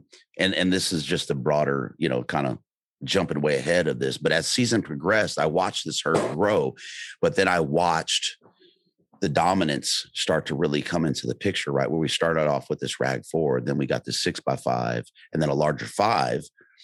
And then we have the 6, and then me and my wife are coming across when she's there, and there is a freaking Nissan pickup with antlers driving across the flat, and it was just like a Super Duty. Dude, look at the size of this elk. That elk ruined my season. Because once you see an elk like that, and you're in these scenarios and you're doing good, we'll say, right, with your calling. For me, the only thing I could do was pursue that elk. Yeah. And that SOB beat me time and time and time again, to the point where I'm walking away in the evening and I'm laughing and I'm like, this dude is just that much better. But there's a reason that dude was the size of a Nissan pickup. Yeah. Oh yeah. They don't get that. They don't get that big being stupid, man. Mm-hmm. So, and they've got a lot of help around them too. And what was the date of that incident there in the which hunt? One? That when you came across that big truck, that big bull? Nissan elk bull. Oh, that was probably my wife's 3rd day. I think she got there on the 10th or 11th. So right around the 13th or 14th. Yeah. So this bull's already been called at, you know what I mean? Yeah. So he's not on his first rodeo. Well, he's been called at years previous. This area that we're hunting, right? There is the muzzleloader guys came in, but those guys aren't calling. They're sitting water and, so the calling was going on was me. Well, you shouldn't have mentioned those, but that's a whole other rabbit hole too, that muzzleloader thing. So we're going to get, maybe you need to invite us on your show for that discussion, dude, because we won't even go there on this one because I don't want to upset your listeners, because I saw some stuff that infuriated me. Well, absolutely infuriated. I'll just put it this way though, is that a situation like that endangers lives is a situation that shouldn't happen, period. End of discussion. And the state should take that into consideration. Absolutely. We as hunters need to notify somebody within that group that makes the laws and the regulations. It's going to be a big conversation, but I think platforms need to be in, and it's not about muzzleloader hating or it has nothing to do with it. It has to do with safety, ensuring the safety of people out in the woods is all it is. So I said something was interesting, and Joe, I'd love to hear what your input on this, because this was something that I couldn't prepare for. Right, I never heard of it. I've never experienced it. So as I watched the dominance take over, right, the larger bulls, or the more dominant bulls, I shouldn't say larger, but more dominant bulls pushing these smaller bulls out, right? You think you create this satellite situation. Right. Well, as the cows started to gather and we got more cows, what ended up happening, and this is one of the things that made the season difficult, is that we never saw a situation where we had sats. Okay. Wow. What we had was what I called a micro herd. So we have this dominant bull, and he's holding the majority of the cows, 12, 14, 15 cows. Well, then I have this rag 4 that got pushed off of what started off as 8 or 9 cows. Right. Now he's holding a cow or 2. And then I have this 5 over here and he's holding 3 or 4 cows. Right. And man, it made the situation. We'll talk about younger age class bulls and their fear factor, if you will, of losing those cows and how that plays in a scenario. But it was very interesting because it's like, okay, let's get in here and let's, lost cow, lost calf, and let's play some sats. Well, then you realize these aren't satellite bulls, they're holding cows. Yeah. And they are not running in as we are taught, right? Or the information that we're consuming is telling us. So more like they're comfortable with what they got and they're good with that. Well, and they're going to hold what they got. Right. There it is. Right. They're going to shut up. The threat of losing those cows. And man, this is experience from this year. Yeah. The threat of losing those cows, even going to check a lost cow. Yeah. They will not, unless you get into their house and they can see. They won't.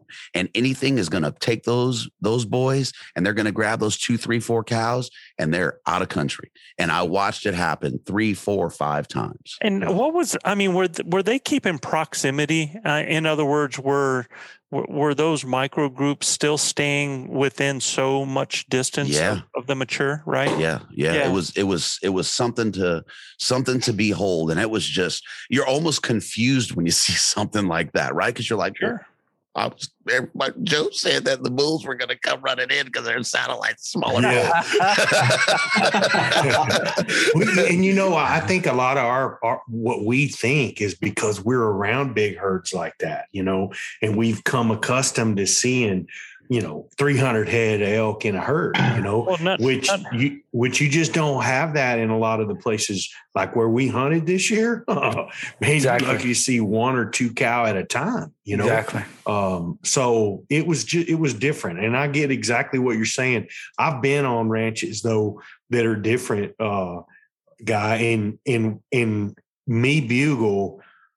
I cow called a couple of times and get a little response. And as soon as I hit him back with a bugle, and I really didn't know what I was saying, but as soon as I hit him back with a bugle, nothing. I mean, absolutely nothing. Grinders tuning in, thank you for listening to the Blue Collar Elk Hunting Podcast.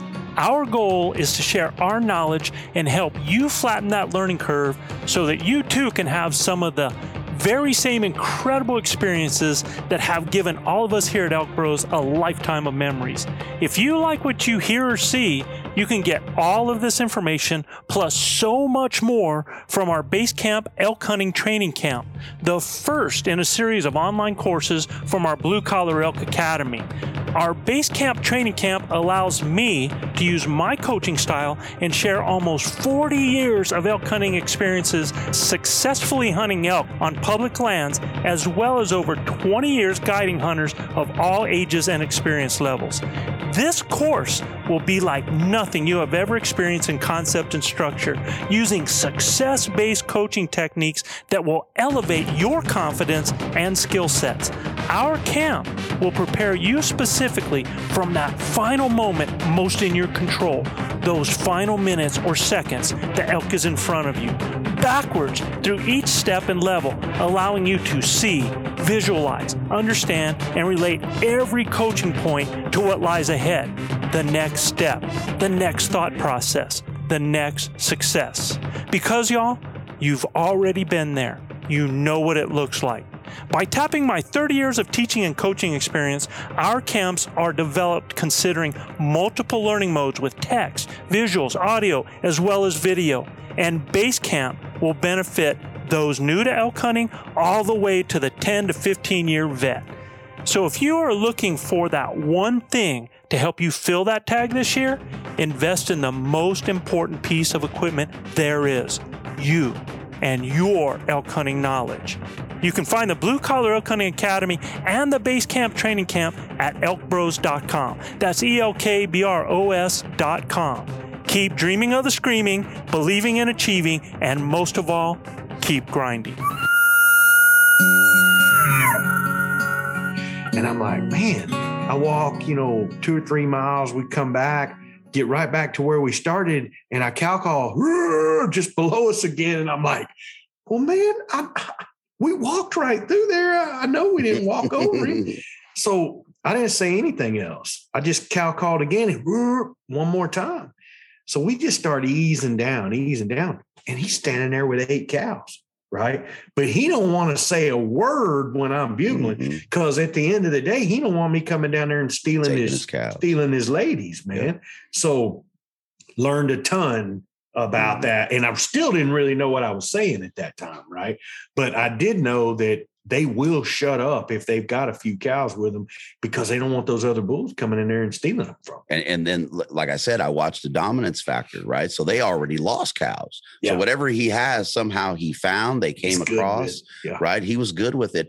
And one evening the cows were feeding down, and we're like, oh, here it goes, right? We're in this, there's a little wash. I told Brandon, hey, I'm gonna just hang back. I'm gonna let you go handle this. There's no reason for me to do anything. Just get in there. They're coming down. And he, Brandon's like, well, okay, if I do this, then I see a bull and you got to do this. And I'm like, dude, just effing go. What hand signals? Get down the drainage. Yeah. And it was funny because they fed down, right? And the freaking lead cow, man, dream killer. And they're feeding down. They kind of come up and over, and they disappear. We never see a bull. And I said, well, I know there was a bull there. We heard him. Man, what happened? So I was like, well, let's see, right? I hit him with a real light punky locate away from his area. A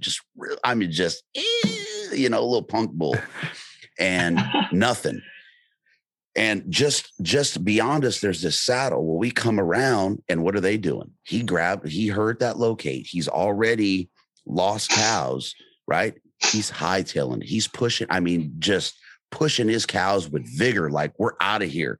And they beeline it, man, half mile up and hop on the private. And he's poking them all in the rear, get out of here. Yeah. Like, and the lightest, punkiest locate that I could throw out there.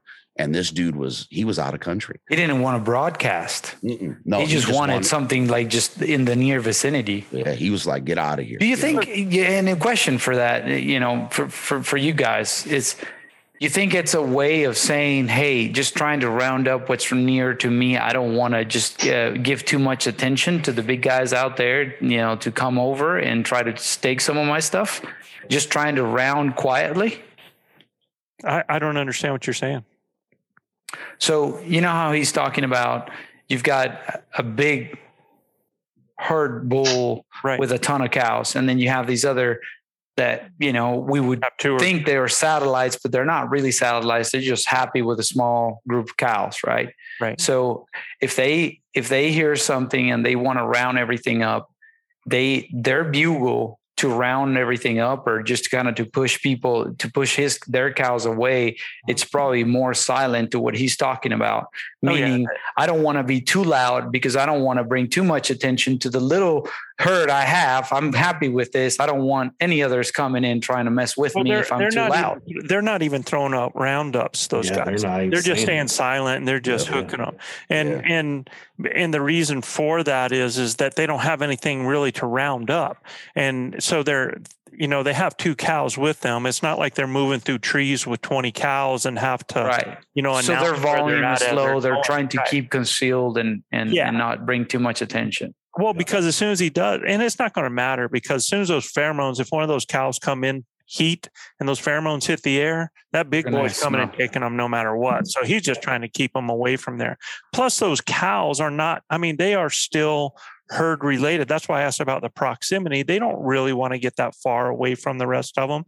But at the same time, sometimes they're happy being away a little bit so that they don't have to be harassed by a bull that's checking them all the time, so they might be happy with that, or they have a calf with them, because I saw a lot of this. I saw a lot of cows with calves with one bull, a small immature bull that had them like that. So that was something that I saw happening with that. But to answer, his question with that, your options in that situation are, number one, to be something that that bull's not worried about, and that can attract the other cows over there to you. And so really, still assembly mews, or even some breeding sounds possibly, but I don't even know that breeding sounds would help you, because he's like, he doesn't want to be part of that. You know what I mean? He's already got How far was he from you, guy? Well, I'm assuming that he was about 80 yards, 90 yards, right? But he's up over one of those finger ridges coming down off of that crescent ridge. Yeah. And did really, you feel like it? I'm sorry, Joe, go ahead. The only option you have is to use, and I would have gone with the lost calf, man, because, that's something that doesn't threaten him. That's something that could pull a cow. That's something where he thinks he's actually getting something else in the deal as well. So that's probably where I would have gone with it, is the lost calf. But how open country was it, guy? I mean, were y'all still in the Quakies? Yeah, we're in the Quakies, but when you're in that, so when you come off of those ridges and you're in that bottom, I mean, it's real sparse. It was. So could he have seen you coming if you just started bugling and going right at him? Well, the problem wasn't him; it was his cows. Mm-hmm. So as we're approaching on this ridge that's facing us, I had 4 or 5 cows and a couple calves, and man, the lead cow caught Brandon. I mean, Brandon barely moved, and she stood. I kid you not. She had us frozen for about 20 minutes. Yeah. And so they already had you pinned. Oh man. And Brandon, he started trembling, and I'm sitting there and I'm kind of covered and I'm laughing at him. Right. I'm like, don't move. 20 minutes is an eternity. It is. Oh man. yeah. Man. I just harken back to, an episode I listened with Paul, and it's a similar situation, man.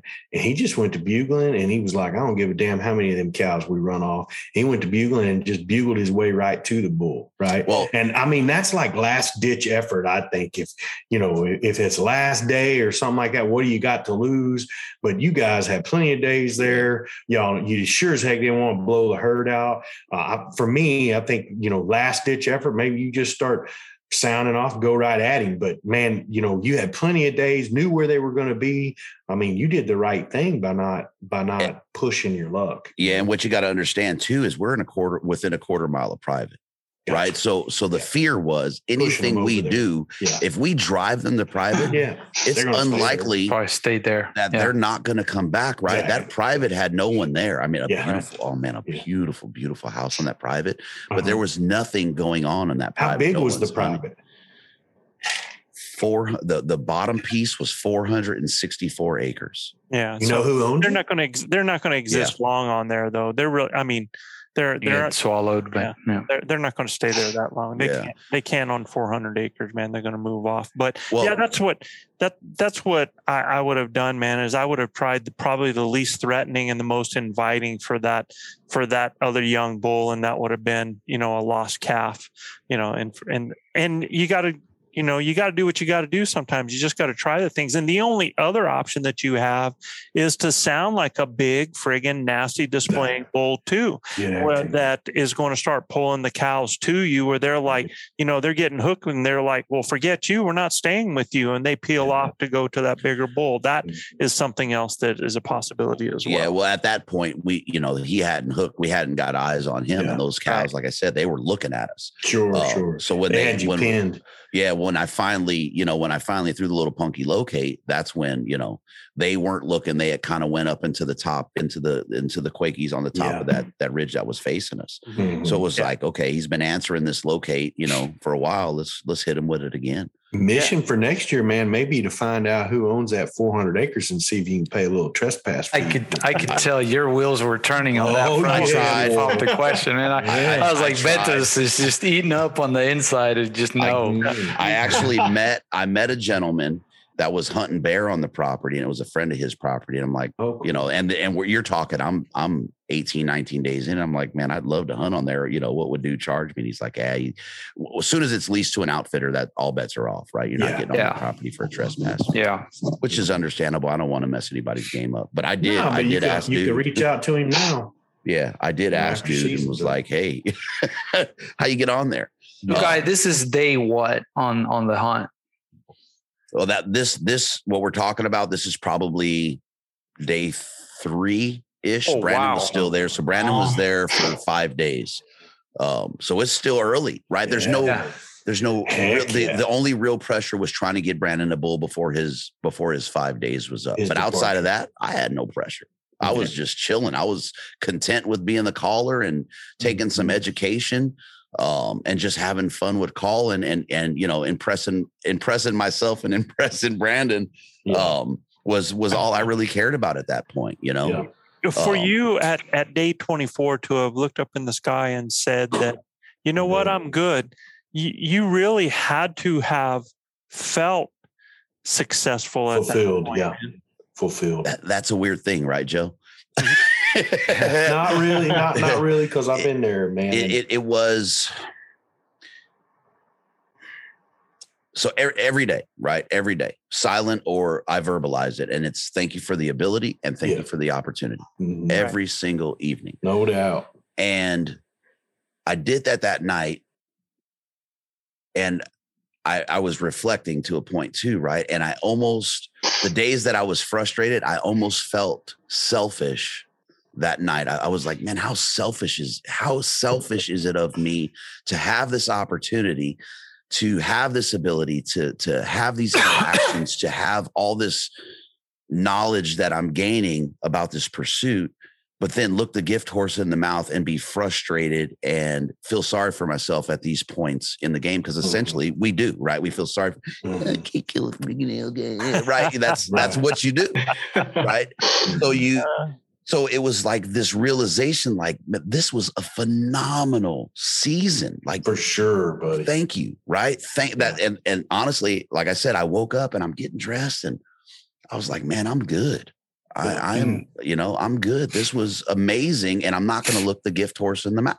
Yeah, I got, and in my opinion, I got 5-6 years advanced on that hunt, and I couldn't take that for granted.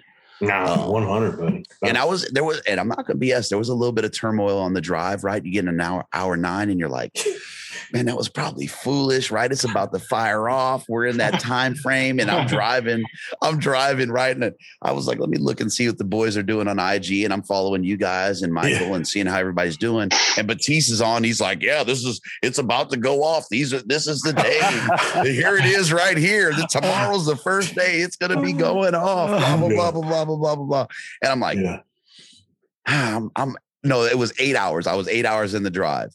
Right. And I'm like, man, it's only 8 hours back. I can turn this around and give me a snack and I'll be right there. Only 8 hours. Yeah. But I did that not this year. Last year I did it. I flew the wife into Montrose. Right. Picked her up, hunted with her for 6 or 7 days, drove her home, stayed home a couple of days, and I drove right back. Yeah.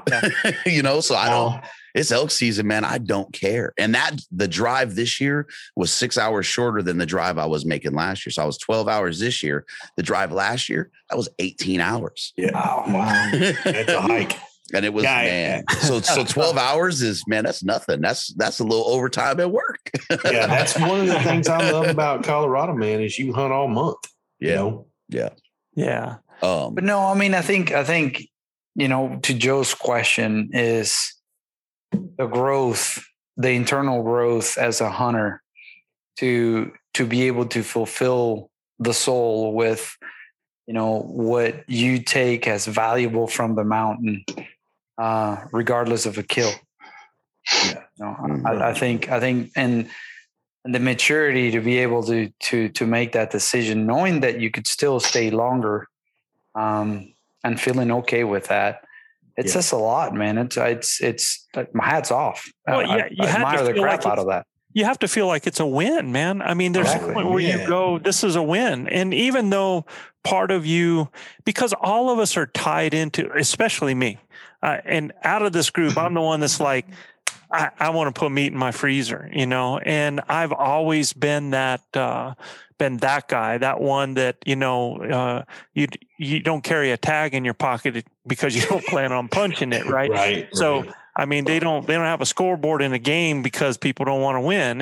And I'm just that competitive on that. Yeah.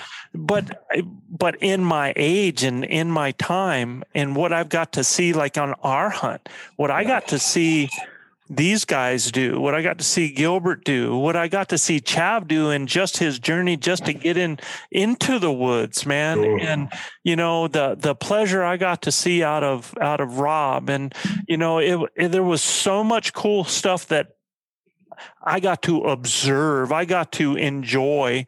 It's hard to describe. It's almost like, you know, when you're watching your kids come of age and stuff like that. I mean, it's not the same as that, but these are people that I've worked with and people that I've watched grow and people that I know that have purpose and challenges. And just like you did, you came there, and just the difference in your realizations, your skill sets, you know, your aha moments that you had, and you were like, and they're real, they work, man. You had confirmation, and you had incredible encounters where, you know, and you counted coup basically on animals. You took an animal there in those first 5 days when you had Brandon. You took an animal, you know, and where you 100% feel like you're 5 to 7 years ahead advance now. So when you hit the woods next year, Katie bar the door, brother. Well, here, okay, hold on. Let me qualify this, because there was days I told my wife, I talked to her, and I'm like, I'm ready to chuck this bow off the next freaking cliff. Look, bow hunting's hard. I'm telling you, it's hard that makes it great. Joe and I had talked about this, right? And I really want to touch on it here. And this kind of breaks away from the story to a point, right? But we don't stress it is, but it isn't stressed enough, the importance of setup, but understanding the setup in various terrain. Absolutely. And, Quakies, I pulled out of the Quakies for the day, right? And I went up to the high country. And I hiked in that sucker, and I was intent, right? And I think I was about 1.5 miles, 2 miles in the high country, and I got in a sign, and I'm like, oh, cool, here we go. Then I look, and man, I mean, I wish I had a deer tag. Giant bucks, 3 giant bucks. And I'm like, ooh, you know, like, ooh, chills. Right. And I'm back there, but all I could think about was the elk down in the Quakies, because Tank had already, you know, the Nissan, he had already showed himself. Right. But I was so frustrated. It was like, okay, I got to get out of these Quakies, because I can't seem to get the setup right in the Quakies. And I mean, you're talking, and if folks don't know, you're talking scrub, right? I mean, this stuff is tight. You may have a window, and you have this corridor where you think the elk is going to run down, and you have a window, you know, 1 foot by 18 inches. And you're going to thread the needle, and you have maybe two shooting lanes. And you're trying to call this animal into a specific lane where you think he's going to go. But you realize that when this bull that is 700 pounds is coming in, he doesn't, you don't even realize this till you see it. He doesn't have to take that lane. I'm watching this bull. Yes, Gil. Oh, yeah. He's coming through the Quakies. And this dude never is like, make a sound. Not making a peep, and his antlers never touch a thing. And I'm like, that's all I can do. Like, I'm not going to get a shot. I can see him coming. I have zero lane. And this dude is coming through this tight, thick, nasty brush, not touching a thing. I know. Who would have known?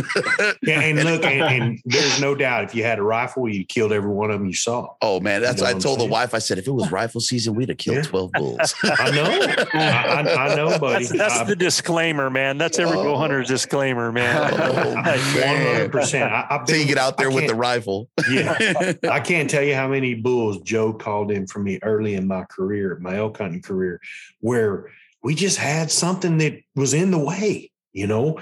It just, the setup was, we thought it was good, but the bull didn't catch the message that he needed to walk to the left instead of walk to the right. Right. Yep. You know what I mean? And I mean, everything has to line up. And look, I think we've gotten better as elk hunters. We know now where to push ourselves, move ourselves, you know, get out in front. We got to draw. I mean, you know, the bull that I killed this year, if I don't draw, I'm watching him run away. You know what I mean?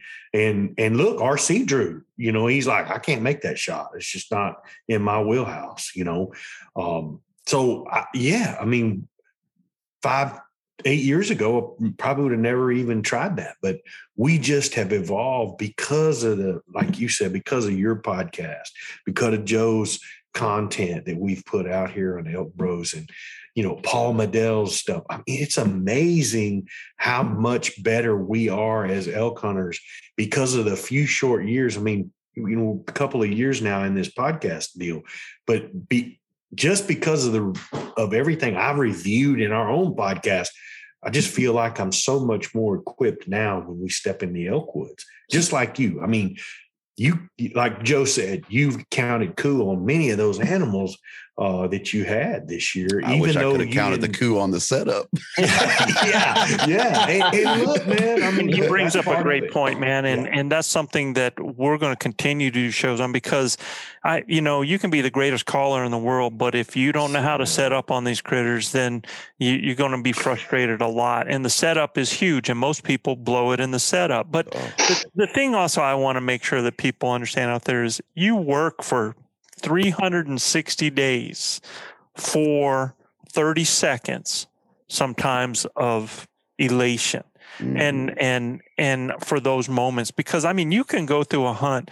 I had a good friend that just another guide that just did an incredible job and got a bull, and he says, I love it when an opportunity and luck come together. And my first response to him was, if you're trying, it ain't luck. If you're working at it, it ain't luck. Because now if you're sitting there and you're sitting in a chair and you're at camp and something walked by and you shoot, that's luck. That's luck. You're not working at it.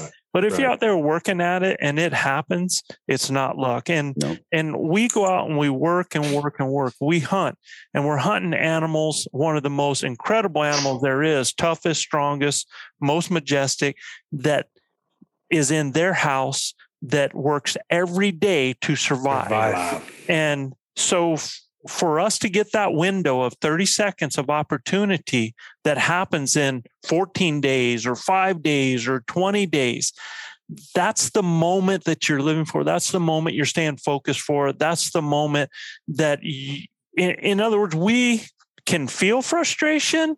Yeah. But really, man, it's got to be, we don't earn that, because those animals are doing what they are supposed to do. And for us to get that moment is something special.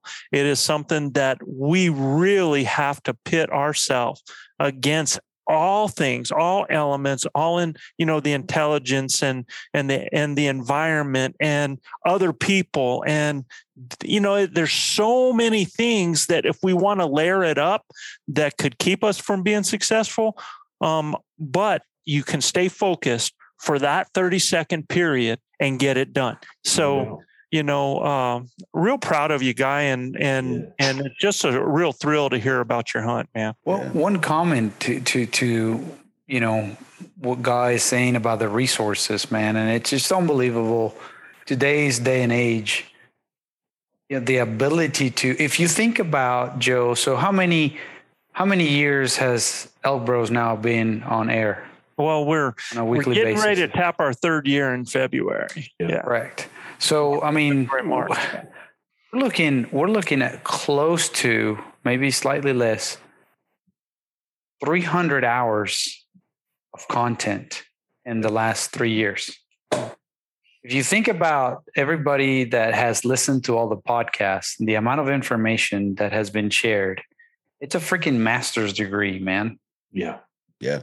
I mean, so, and I say this because I feel like the student attending to this degree, right? Because for me, it has been a learning. Yes, no doubt. I learn a lot every time I go out there and spend 10 days in the mountains, but that's 10 days per year in the last 5 years. So yeah, you've done a month and a half, bro. Correct. So, pair that to now 300 hours with, almost 2 hours a week of just grinding, understanding, listening, discussing, philosophizing about elk and their behavior and all of that. And it just, if you absorb that, it's a freaking master's degree. You come out there way more prepared. And that's what Guy is talking about. Listen to where Guy is after 4 years. Exactly. Yes. He knows more as a hunter that's been out there for 4 years than there's some people that have hunted for 10. 100%. And that's kind of where I'm going with that. It's just like, that's his point. That's what he's talking about. I mean, one of the things that I think is hugely important, right? As a consumptive user of this information, when I started it, right, I would jump around. Yeah. And one of the things I want the listeners to understand is if you just solely listen or get on the Elk Bros, right, and that's going to be your tutelage through your elk learning, do not skip one piece of that inverted pyramid. Yeah. Start where Joe tells you to start, and go through the tip. Do not skip one area, because what happens is you leave a window of opportunity to fail. Yeah. You want it, and Joe talks about it all the time. Yeah, take out the failure points, right? Yeah. And every time you think you're going to skip around because you don't. You created a fail point for yourself in your game. So if you want to have my goal is to have a batting average, which I have to kill a couple elk a year. I want to have a Joe Gillia batting average, right? That's the goal.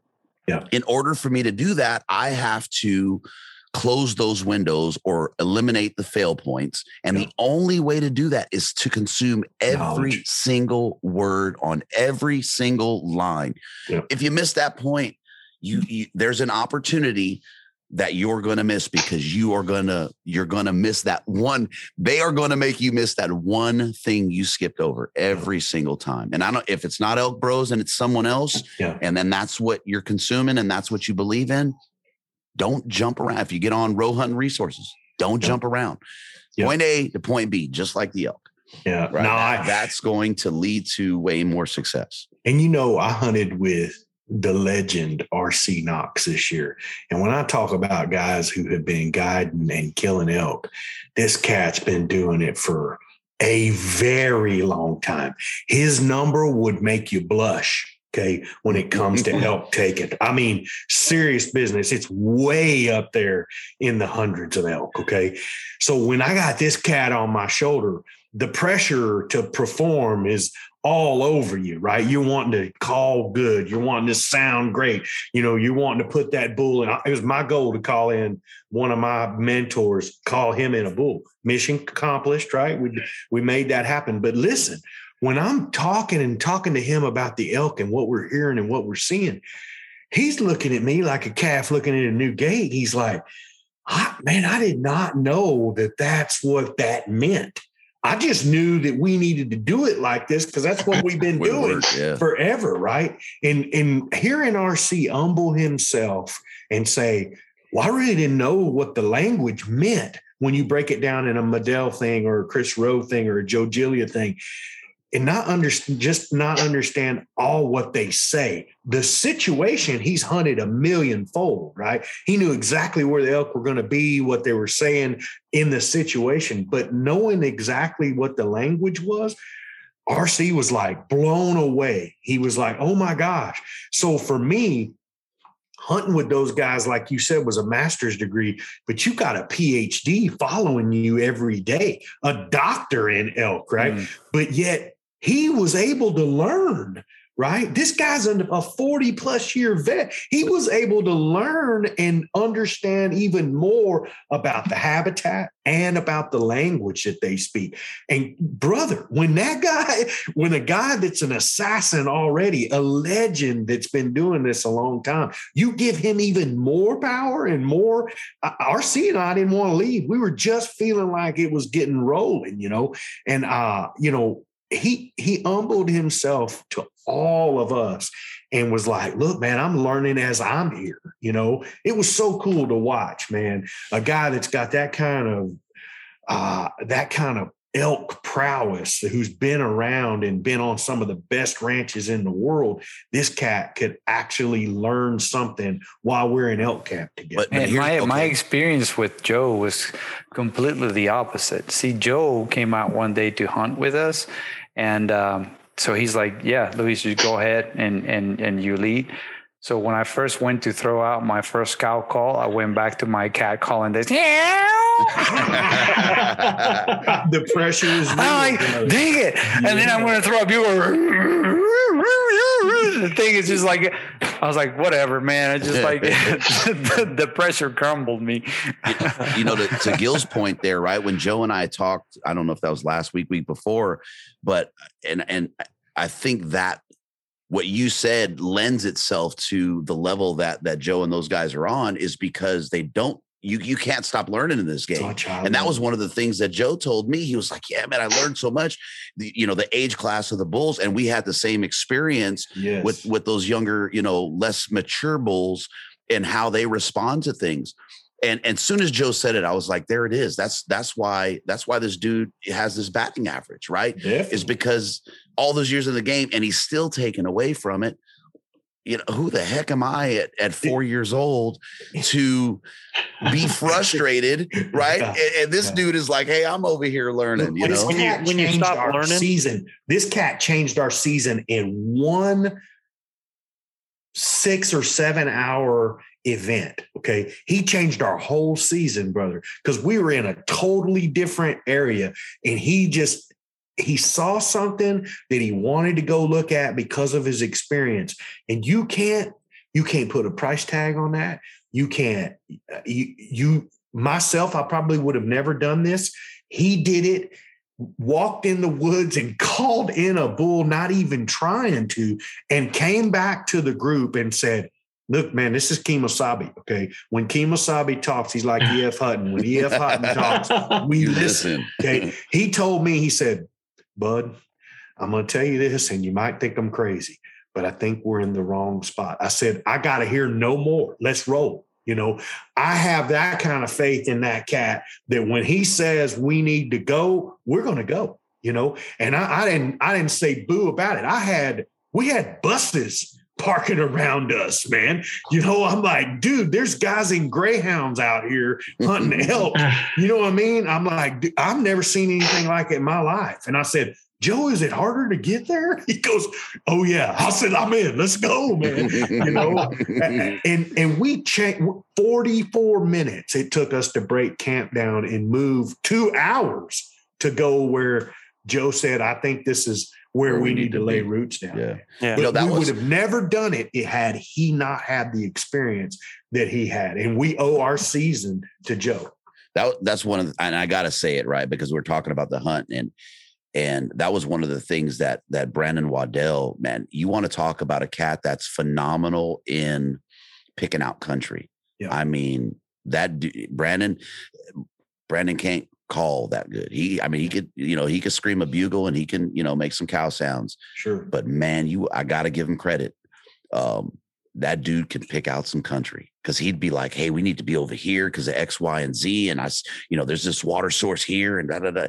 And man, the importance of taking all this stuff that we have and putting it together and really understanding it, man, and applying it, actually applying it is where it's going to come together. And I think the confidence I have walking away from this season, even with some of the defeat I felt, right, is now I get to go back and reevaluate my approach, and then go back in next year. And I'm stupid. I'll probably be back in them Quakies, right? Because I can't not go do it in that situation now and be okay with it. So you can win that. You can win that. Man, I believe 100% you can win that. Yeah. Oh, dude, you can win that. I thought I was going to win it, Yeah. It's just going to take you a little refining.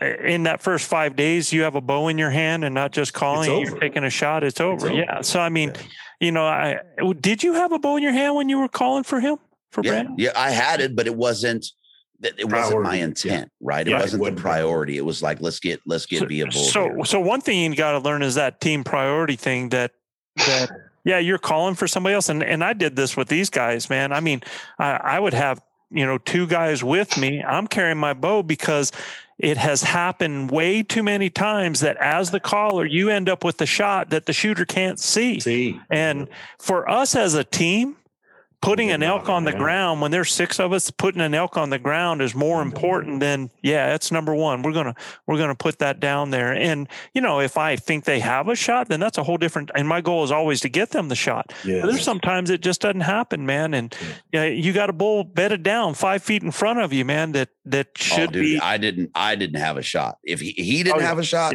there was nothing that was going to get me unless I had a 800 grain arrow. I think I remember seeing that IG video on that because it was like the thick. I saw that. You couldn't. There wasn't a shooting window in that crap that was even going to lend itself to. I think our listeners got tremendous content and value out of this. And Guy, I want to thank you before we move on to the next part. I want to thank you so much for sharing this with us. It's always a pleasure, dude, having you with us, man. So that was killer. But I want you to help us out. And Chav, Chav was supposed to read this, but I'm going to shorten this up real quick because I want us to get into this. And this came from Chris Vogel. This is our Elk Bros mailbox out of Atlanta, ATL, Georgia. baby. Yeah. And he said, my question is in regards to physical and mental prep. A 14-day hunt can be a grind, and one needs to be able to dig deep at time. He says, the last few years, I've made my overall health a priority, and I'm in decent shape. And he talks about the things that he does for that, and that he works on his orientation skills and everything like that because he likes to get off trail. What he wants to, his question is, so I would like to hear your thoughts on the importance of finding your limits and pushing them in general to get prepared for that hunt. That's what he's asking out of this group. And I'd like to know how old he is first. I have no idea, man, but age don't have nothing to do with that question. So Guy, take it, man. it does in certain aspects, I promise you, because to know how old he is and how much he can push himself. Well, what he's saying is, physically. what are your thoughts on the importance of finding your limits and pushing them in general? Gotcha. So, I mean, that's all relative, right? Limits are relative, right? Chav's limit, Luis' limit, all of us have a little. All relative to the person. Guy, go ahead and take that, man. All right. So first off, right, and I got to address this, and it's going to sound a bit cliche, but this is a perceived limit, right? It's absolutely perceived because we can go a lot farther than the sissy that starts talking. Period. I don't care who it is. You got more. Yeah. You just gonna have to dig a little bit deeper. And I'm talking, 2 guys sitting right here, Chav and Joe. I mean, you guys will attest to that, Chav, especially, right? With that running. So I don't look for that as much in the off season, but mentally I'm preparing for that during the off season. So when I am in season, it's not even a question, right? I have a goal, and no matter what that wall is, fake brick or not, right? I'm going through it. And I don't, last year I set out to run. I wanted to run to this saddle that I hunt at, right? And it's a heck of a run, and I ain't a small dude, right? So, I mean, talking, 17 miles up this mountain, and I was on it, right? I was on it, and it was pushing me, and I'm pushing these limits. And then I had, a pinched nerve issue, and it kind of threw me off the rail. That was a goal for season, and it was a goal to help me push. But I always find that just getting out there with the mindset of, why am I out here? I'm out here to achieve this. And that's where I'm going to push it. There's value in my head of carrying that mindset and carrying that work ethic through the year and doing things that challenge me. But there's nothing like being on the mountain and just setting in and just going after it and really realizing that goal, right? That goal that's going to drive me harder than me just wanting to do something in the off season. I want to arrow this bull, and whatever it takes to arrow that bull. I'm not going to duplicate that in the off season. I can't. I love the mindset of setting out to do something and achieving throughout the year. I think it's a great practice. I did that 75 hard thing, right? Mm-hmm. And that was that was just to see if I could do it, just to see if I could push myself far enough. But for me, it's on the mountain, man. If I'm chasing elk, that's my limit. That's my goal. Me too. Yep. That's where it is. And that's what I'm getting after. And come, hell or high water, I'm pushing it no matter what it takes there. Hey, Chav, I want to hear you, bud, on this. Your thoughts on the importance of finding limits and pushing them in general, as in regards to physical and mental prep for a big hunt, a long hunt, grinding hunt. Well, I know a lot of it's really mental, what you can accomplish. I know when back in the old college days, we put in about 100 miles a week. And I know our coach would always say, if you can run 10 miles, you can easily run 20 if you had to. So, it's different for everybody. My situation is different. Just walking a mile is a challenge sometimes. So I have to try and put in some more time to get some cardio in my little gym. And, we were talking about earlier during the conversation that, we work out 350 days for a 10-day hunt, whenever I go to my little gym and watch Netflix for 3 to 6 hours a day, I'm already looking for next September, I'm stressing my body to be ready to prepare myself mentally for whatever it's going to take. Mm-hmm. And like I said, it's different for everybody. Gilbert's got a different challenge than I have, and you have a different challenge. We're both getting up in age now, so it's a little bit more difficult than it's been. Luis is still a youngster, and Manano doesn't want to train. He's going on he's still going on the same battery he was born with. He hasn't changed it. I've changed my battery about 10 times. Manano's the Tom Brady of elk hunting, dude. I'm serious. Father Tom's never catching up with that kid. So it's different. It's really different. But I like the fact that Chris Vogel likes to. I forget what the term is now. People use when they just go cross country and not stay on the trails. Bushwhack. Bushwhack. Yeah. Cause, the terrain's different. There's rocks in the way, there's logs in the way. It ain't flat ground. It's not flat ground. So lots of lava. I would say, work on doing a lot of that before you get up in the mountains, because it's a lot different. When the first place we've hunted in New Mexico, you got that volcanic rock, and almost every step can be a dangerous situation. Step. Yeah. Especially if you're looking up, looking around for elk. So, mentally it's really, you can go where you want to go. You just gotta keep grinding. We use that word a lot. You just gotta grind. But it's a year-round preparation for me, for sure. And I know for a lot of people, it's the same thing, Yep.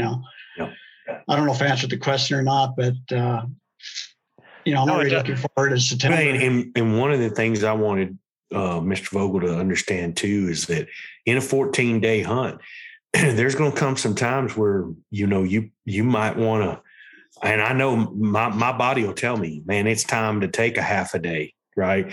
And either regroup with your map studies. I mean, it's not working out, whatever it may be. Take a half a day and figure things out, and get your ailments or whatever it may be bothering you. Get yourself an opportunity where, you can get some good rest. Because like Guy said, I mean, we're up 3:30 in the morning, not going to bed till 10:30, 11 at night. And if you were like me, I wasn't going to bed till midnight because I was doing a lot more map study in the area that I was in, trying to figure out easier ways to get in there on these critters, right? Because, I mean, the country we were in was huge, So for me, man, it's about being patient and doing the work before you get there. The physical part is very taxing, but the mental part's even harder for me. When I know I can go do something, There is nothing going to stop me. When RC Knox and I found out that we were going to be able to get to those bulls where we needed to go, it was like, all right, man, we're just going to do this. We're going to have to start out a little earlier. We're going to have to, make the decision that we're going to the top no matter what. But we found an opportunity to get halfway there before we ever had to start from the bottom, which was a game changer for us, right? So for me, starting out every year, man, it's about preparing your mind.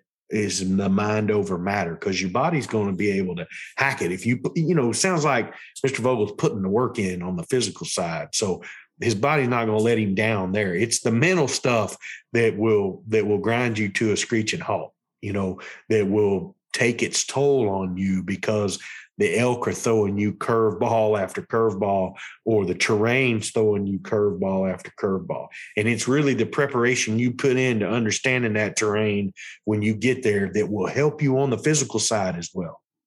And Chris, I would just tell you, man, that life is 10% what happens to us and 90% how we take it.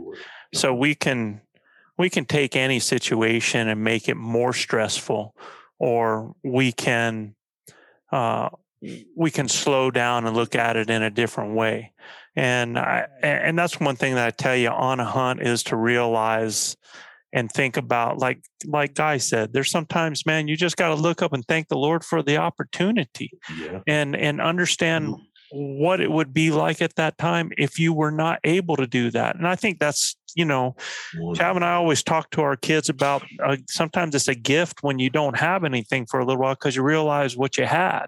And, you see what Chav's had to go through there, man. And he wants to be running through those woods with every one of us and having to make, lemonade out of lemons. I mean, that's his mentality. He finds a way to be successful. And that's our mentality. That's my mentality with him is I know that there's ways that we can be successful. So I think throughout the year, you got to find those things that are becoming stress in your life and find other ways to get around them and work on problem solving and work on turning things around into a positive rather than a negative. I think when you're able to do that, when you're able to look at things in a positive light, you're able to control your own destiny. You're able to control, if anything, really enjoy things a whole lot more. We can all look at stuff in our life and we can justify how bad it feels so that we can leave it, not do it, go to something else. But when you're out there in those woods, man, for those 14 days, that if you want to do what you want that you're out there for, that's not your option. You don't get to dump on it, man. So, prepare yourself during the year, find those difficult things and find a way around them. Look at things in a more positive light. Look at the things around you more in life as a gift instead of a difficulty. And you do that, you can do anything, man. You can put one foot in front of the other. Things that happen, sometimes you just say it is what it is, and you find the next step and you get a win. Find the small wins and make them into the big wins. So it's important. Another thing that he mentions here, he said, I'm working on my orientation skills with a map and a compass. Awesome, man. Everybody needs to learn how to use a compass, but there are a whole lot more easier things out there to use nowadays than just a topo map and a compass, brother. Please check out Onyx or base maps and fat maps as well. Those things will help you tremendously understand the terrain that you're going to traverse before you ever get there. And no doubt, definitely want to have that topo map and your compass in your backpack. But man, doing the e-scouting part and everything, we're using base maps or Onyx and the fat maps deal. That's huge. It's a huge advantage to get to know that area before you ever get there. Man, that feature they have on base maps, and this, I've had it for a couple of years, the first year that I really used it, but that azimuth that they have on there. Yeah. Have you used that? Absolutely. So cool, man. That's now you know where the bull's at. You can pull it up, set the point, he's 250. There he is. Such a cool feature. Really cool. I was just going to mention with regards to, because, it's easy to say, hey, it's not just pushing the limits physically, it's the mind, right? Mm-hmm. And we talk about the mind, and it's just, what exactly are we talking about? Because it's not only mental strength, mental endurance, man. Right. It's when not you're only hurting, being able to keep pushing. It's not only the belief or the faith that you have into knowing that you can do something. I think that's extremely important and necessary. But I think there's another aspect that gets very overlooked. And is the aspect of, discipline and organization, right? If you have goals that are important to you and you set yourself goals, near, middle, long-term goals, and you're disciplined to chase those goals and reach them, then you're in a different level to where that discipline is going to help you believe and help you achieve what you're setting yourself out to do. Because look, it's not like you're going to get to 5 days before the hunt and say, well, now I have to mentally prepare for the hunt.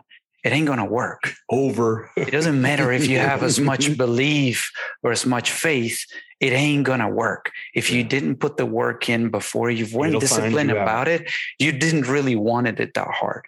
If you want it that hard, you have to start doing the work from the get-go. Go ahead, Guy. That's an important point, right? Is how bad you want it, and understanding that as you start to get as you start to abuse yourself mentally, right? Is remembering how bad you wanted it through 20 some odd days. You want to quit at least 5 of those days, right? Sure. I wanted to quit. I wanted to just, okay, let's go back to camp. I just want to be done today. That's when you got to say one more step, one more step. Not even a ridge. You just got to get through the step because you're ready to hightail it and go back. The 3 miles. That's the short-term goal to get you to the midterm goal, to get you to the long-term goal. And look, I felt like I was with you on your hunt, guy, because we were DMing each other and stuff like that up on the mountain. And I just kept telling you, man, don't quit, dude. You got this. I felt you, brother, that you needing that reassurance, man. One more extra step, one more, man. And I'm like, look, I pray every night that this guy's going to be at the end of this deal where he feels so completed. And I think it happened. I think you did. Man. I think it worked out perfectly for you, and to where now you're just so much more advanced, so much more knowledge, so much more passion for something that, that you now know is so easy for you to attain, right? So I'm super proud of you, man. Thanks so much for enduring every day of that and allowing us through your DMs and through the live streaming and stuff like that. It was so cool to be up there with you live, brother. I mean, you shared your journey with us was enlightening, man, and quite the honor. So thank you. Yeah. No, thank you guys. I do want to address, Joe, if we have a minute. So Joe put this last bullet on this thing he sent me, right? And it's, are there certain situations or scenarios from the season that still haunt you? And out of all of the things that you sent me, it stood out. And my answer is no.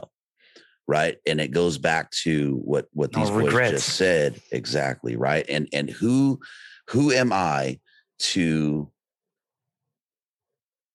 not be appreciative of the opportunity and ability to still be out doing what I love to do? That's hunting. And now it's hunting elk, right?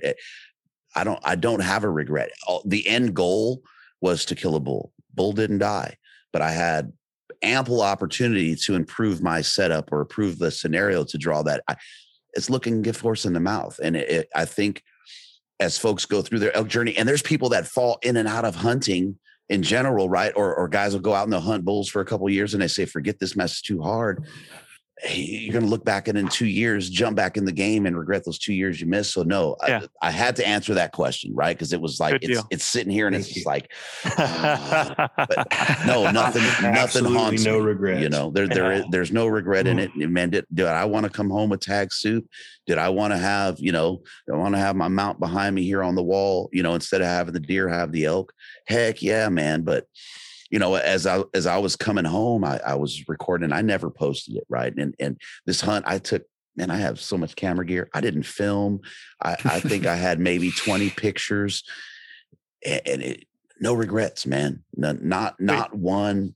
We've always said, Guy, that success is not the final outcome. It is the journey along the way. And so I think, and that sounds crazy, right? Because we're hunters, we're killers, right? It sounds crazy. And maybe in the deer world or the pig world, that is crazy. But when it comes to elk, man, it's hard, Guy. It's not even that it's hard, but the fact that we can get out there and we can actually communicate and interact with this animal and commingle on their level. Yeah. That the ability to do that, who the hell am I to look up and say, thank you for the ability and opportunity, and then not appreciate every moment that I got to sit there and screw something up. Yeah. And you know what I mean? And they get to learn from that. Who am I to look the gift horse in the mouth with that? Yeah. And man, it's just such a phenomenal. It's a phenomenal experience to dance with these animals and play this chess game. I was, man, I'm going to send it to Joe and I'll let him share it with you guys. I was in tears on one of the points coming back because it was elation, but it was also like, yeah, we're out there to kill, but man, just the ability to do this is just, man, what an amazing animal and an amazing opportunity we have as elk hunters to get out there and do it. It's just, yeah, we're super blessed, brother. Man, that's a perfect place to close this out. And this has been a great one. This has been special. Gilbert. Absolutely. Bring us home. Thanks so much for joining us tonight, man.